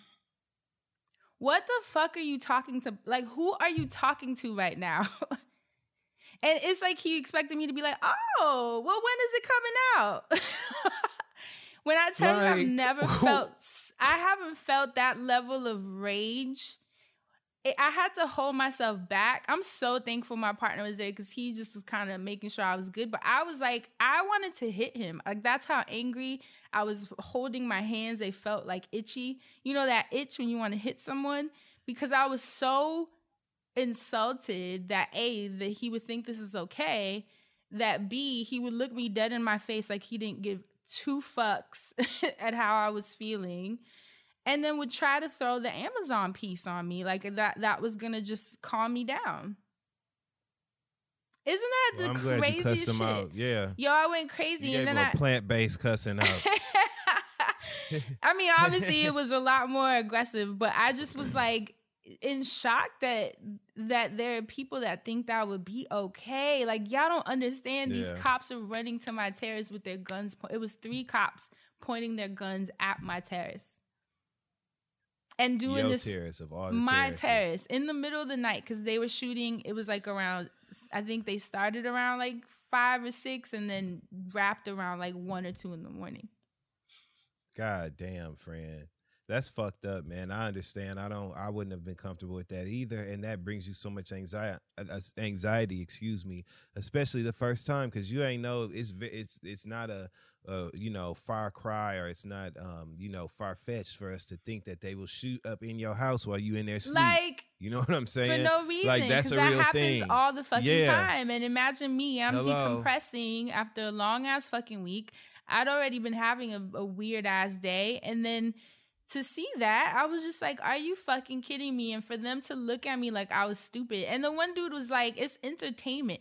He had the nerve to tell me, oh, this is entertainment, ma'am. This has nothing to do with race. What the, like? Now it's time to get the eggs. Now That's it's time what to I'm get saying, the eggs but and that get was out a on that good, balcony. But what I will say work. was funny was not funny, but it was like, I was like, yes, let's take it there. Was the people in my building went crazy, especially when they heard me hyping up downstairs. They were kind of having my back, and you just saw the eggs start flying. They was throwing whatever the fuck. I mean, you saw pens. You name it. You know how we are. We find coins, apples. Like, they was just throwing shit.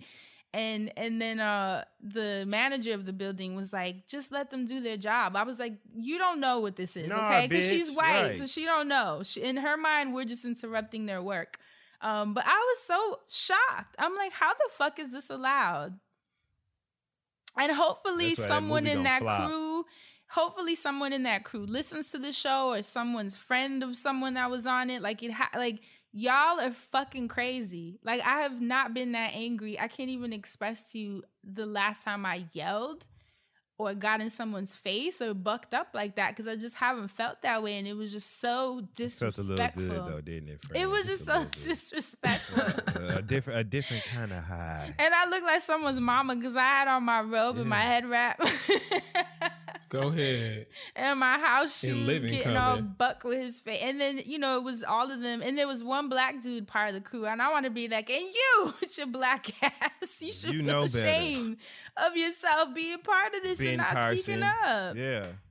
And he was the main one that was looking at me like, you doing the most. You know what I mean? Like, he was giving me that kind of energy. And it was just those be the worst ones. Those be the worst. The worst. Uncle Tom Coon. I wanted looking to at throw you like something. you wrong. Like, what are you doing? Yeah, like he what literally the fuck is your problem? He you know what he struck me as? Those black dudes that probably like only have white friends. The token. Mm-hmm. Right. And so he was kind of looking at me like that, kind of like, this is why I don't fuck with black girls energy. Because he was making that face like, you doing a lot. You should have called him a mag. Like, whatever, you mag. You know what I call mag? Like, maggot people, I call them mags. M-A-G. Yo, what a mag. Quit acting like a mag. You don't have to be a mag about it. Yeah, I don't understand. Like, whoever filmed this, if we end up seeing this shit, because obviously I'm going to recognize my motherfucking building. When this project, if it does come out, I'm going to make sure that we tank it in the reviews, that we kill it on the show. We boycotting ho. Like, no, because that's too much. And I feel so disrespected that I had to endure that my building had to endure that. There were kids walking outside and were mortified. Because even if it is a movie, when you're a kid, you just see these cops. Like, we already have this PTSD that you're making flare up, And that's what I said to the dude, because he tried to be a smart ass and he turned away from me and was like, have a good night. And I said, you have a fucking good night. I hope you sleep well. I was like, you're a fucking asshole. Like, you don't even, the fact that it's not even penetrating to what I'm saying to you, you're a fucking soulless asshole. I was like, and all for what? For an Amazon check? I bet you they're not even paying you that well. That's why you're out here, faking permits. Yeah, that's why you're out here interesting faking about permits. That? Mm-hmm. It's interesting because, like, even with like the manager that you was texting, and she's like, "Oh, just let them do their job." Yeah, it's like, no, just bitch, let them I'm finish. at home. Like, you do your job and do to get them repairs done. I've been on your ass for the past Number 3-4 months about, bitch. Since you want to talk about doing jobs. God, man. It's and like, the fact I'm that at home. Yeah, and the fact that she would side with them first, which I guess I shouldn't be surprised, because you know how that goes. But it just was like, it was like, I hate when people gaslight you, where they're making you feel like you don't have the right to feel this way. That's the part that was making me want to cry in a way. Like, that anger that makes you want to cry. Like, you get so riled up, and I didn't sleep at all because it was that it was that feeling of like, this shit is outrageous. Like, you had cops pointing at my terrace. Why do you not feel that that's fucking wrong? I just don't understand. I don't understand on what planet is that ever okay? If I would have gone up to 96th Street, yeah. And why wouldn't you then say, you know what? I completely understand how you feel, and I'm so sorry that we have intruded in this way. We should have definitely notified you guys so that you could have made other plans. I'm sorry. We have about 3 hours left of this.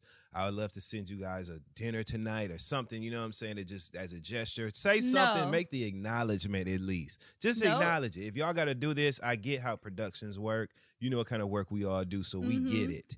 But at least acknowledge my feelings after I share them with you and try to make it better. Do good business. Turning your back on me and being combative. That's why I hope y'all made like SWV and rain down on them. Let them eggs just fall they like did. Rain. People was throwing glitter. I mean, you name it.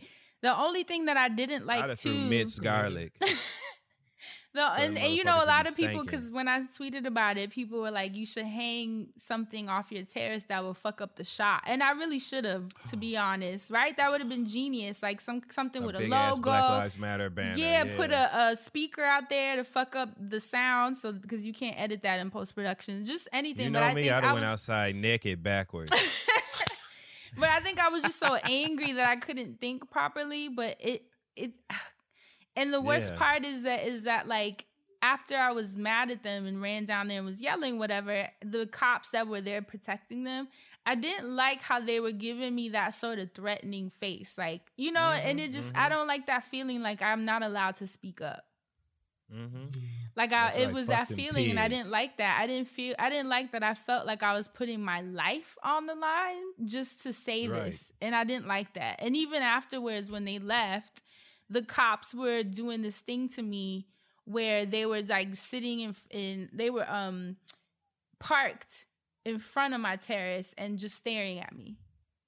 And they stayed there. Me, ho, as you should be. No, it wasn't even protect me. It was looking at me like just to kind of give me that. Yeah. And then I was like, I don't like that. And they stayed there and just kind of kept doing this weird thing of like driving past slow, looking at me. More cops would come and they were staring. Because I did say, because I was like, you know, we have PTSD with these fucking cops. I was like, so for you to have them standing here and trying to shoot at my terrace. And I think that statement and what I was saying about the PTSD of Flatbush and just our communities as a whole having to deal with the cops, that was what made them start looking at me crazy. And then they started kind of doing that threatening shit. One of them was parked in my ramp that faces my terrace. And I just didn't like that. I was like, it sucks that you don't even feel safe speaking up when you know that you're right.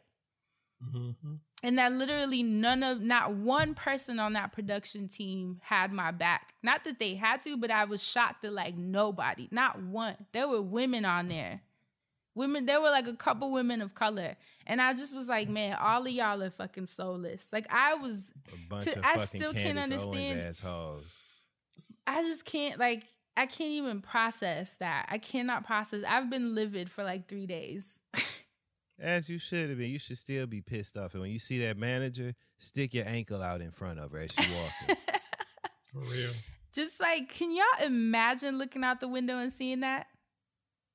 No, because I would have fell out. You know me. Remember what they just got through telling us in the tweets of the week? You can fucking see some traumatic shit and have a heart attack and fall out. At this point in my life, baby, if the NYPD is pointing at my bedroom window, guess what's that song say? Let the bodies hit the floor. Because guess what my body is going? Down, down, baby. It's just too much, man. It's too much for a white crew to think it's okay to come through Flatbush and have guns pointing. I'm glad you said what the fuck you had to say, friend. Man. I'm glad you did. Yeah, because fuck them.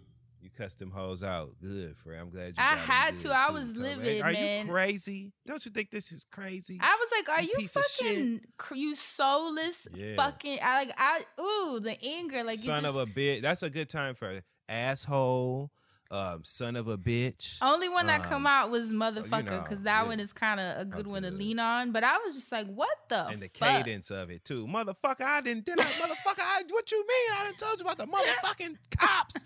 Yeah, and for him to look me in the face and say, sorry, ma'am, I hadn't considered that. I wanted to put my house shoe in his mouth. I just was like, yeah. The audacity, the entitlement, the nerve, the gall, everything. Shock. And it's like you're not shocked. Neighborhood. It's like you're not shocked, but you are shocked. You know what I mean? Mm-hmm. Anyway. Worst. I hope we find out what movie that is. I hope we find out what movie, because he knew better. He wouldn't tell me. He wouldn't say shit. All he said was it's for Amazon. Who knows? He could have been lying. I don't know, but it just right. I hope we find it, because y'all know what my building. Like it's gonna be an Amazon release. Like it's not. Right. What the fuck? Anyway. I'm sorry that happened to you, friend. I'm sorry too, to be honest. I'm sorry that happened to my block and my building. And I'm sorry that people think it's okay to roll up on the hood and recreate situations that we are battling on a daily basis just so that you can create entertainment. And it ties into this whole trauma porn shit, you know, which will be a whole other conversation. Like how tired we are of seeing this shit. Why do we need another movie with cops shooting at a building? Like, for real, in the hood. Like, come on. Anyway, I just had to let that out because I've been fuming for days. You feel a little better, baby? I don't, but I hope that somehow this gets... I'm hoping that this reaches someone that was part of that or knows what that was, so they can email us. Like, I want someone to email us. Real bad. I want them to email us, and not on some apologetic shit. I want to know what project this is. Yeah. I hope it's the black dude. No, because he was a fucking... I mean, because honestly, that's the one I would have cursed out the most. Because, you know, black people like that are like tokens, one of their worst fears is like being embarrassed in front of white people. Being embarrassed in front of white people. So that's why I would have like... That's the energy I'm telling you he was giving me. Because I looked at him, I was like, and you... with your black ass. I was like, you should be ashamed. That's why he would have been the one, and the rest of them would have got the point from his ass. But your black ass should know fucking better. And if you feel like you don't for whatever fucking reason, you could easily be on the other end of one of these guns about this movie you making, whatever the fuck you doing. Like, easy. Take his ass out. Don't write in if it's you then. Anyway. God, man. Hollywood, y'all just too fucking much sometimes, man. Not everything is entertainment. Have some soul. Have some... empathy, have some feelings, have like Jesus Christ. The emptiness in his eyes when I was talking to him, like it was more so when he was like, "Oh, we gotta shoot this scene. Can you finish? Can you wrap it up?" Like, you know what it is? It's because he's in work mode. Sometimes people don't realize just because you're working. That. Yeah, it's like just because you're working doesn't mean you have to stop listening, because you still need to know the difference between right and fucking wrong. Like I would work in a restaurant. In front of my goddamn house. Hell yeah, I would work in a restaurant, and when a guest would say something was wrong, there would be other people that would be like, "Oh my God, they're upset that this is this," and I'm like, "Well, that's upsetting," and they're like, "But we've always done it this way," and I'm like, "That don't make it right. That don't make it fucking right," and they're like, "Oh, I guess." I'm like, "See, it just took one little thing for you to think. That's crazy." So it's always like, friend, I can understand how alarmed you feel, because it's always like I really have to connect this simple, like we're people, and I have to connect this to you. Basic conversation, and you are not feeling it, like. And then to make matters worse, he's gonna say, "Ma'am, just so you know, like we're done with this scene. Shut the fuck up." Like you don't get it. You don't get it. And he's so lucky that like this is not an open carry state. Because what if one of us would have shot the fuck back? You know what I'm saying? You know what I'm saying? Like, because luckily you was like, "What's going on?" Some niggas just grabbed a strap. Yeah, you pointing at me, I'm pointing at you. Like, and there's them kind of dudes in my block and in my building, and they lucky that I'm the one who came outside. To be honest, they were very lucky that I'm the one who came outside. They had it very good, because it could have been a whole different fucking story. I'm gonna tell you another motherfucking thing.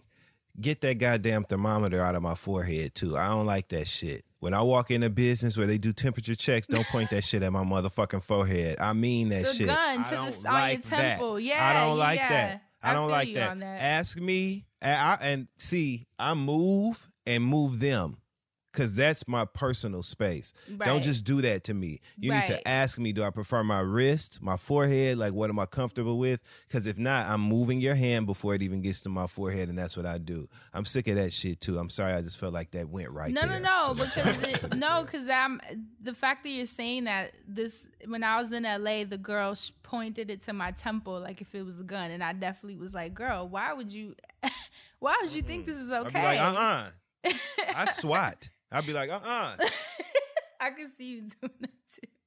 I do it. I just did it at the gym the other day, and I did it the other night. I went somewhere, and I did it the other night when I was walking in somewhere because I don't like that shit. I do not like that. It's too much. And so my wellness segment this week, I guess, is a PSA or a read. Shout out to the Read and our homies for fucking production teams. I think it's okay to play out their fucking entertainment dreams in the hood. It just doesn't work that way, and it's fucked up. I think it's that's cool. And then you roll up to your house later. Get done up. Like, just fucking crazy. Soulless. This is another reason why I don't fuck with fame, because it's just, there's certain levels that is just, the heart has to be removed in order to be successful, and I don't fuck with that. Right. That's why they old ass grandmama look like Jeffree Star. And with that being said, that's it for this week's everything, really. Thank you for listening. We love you guys so much. Make sure you catch us on Patreon, where we post 3 to 4 times a week. On top of this week's episodes, the visuals for it. We love you so much. Thank you for supporting us. We do. And we will catch you guys next week. Stay black and protect your magic. Bye.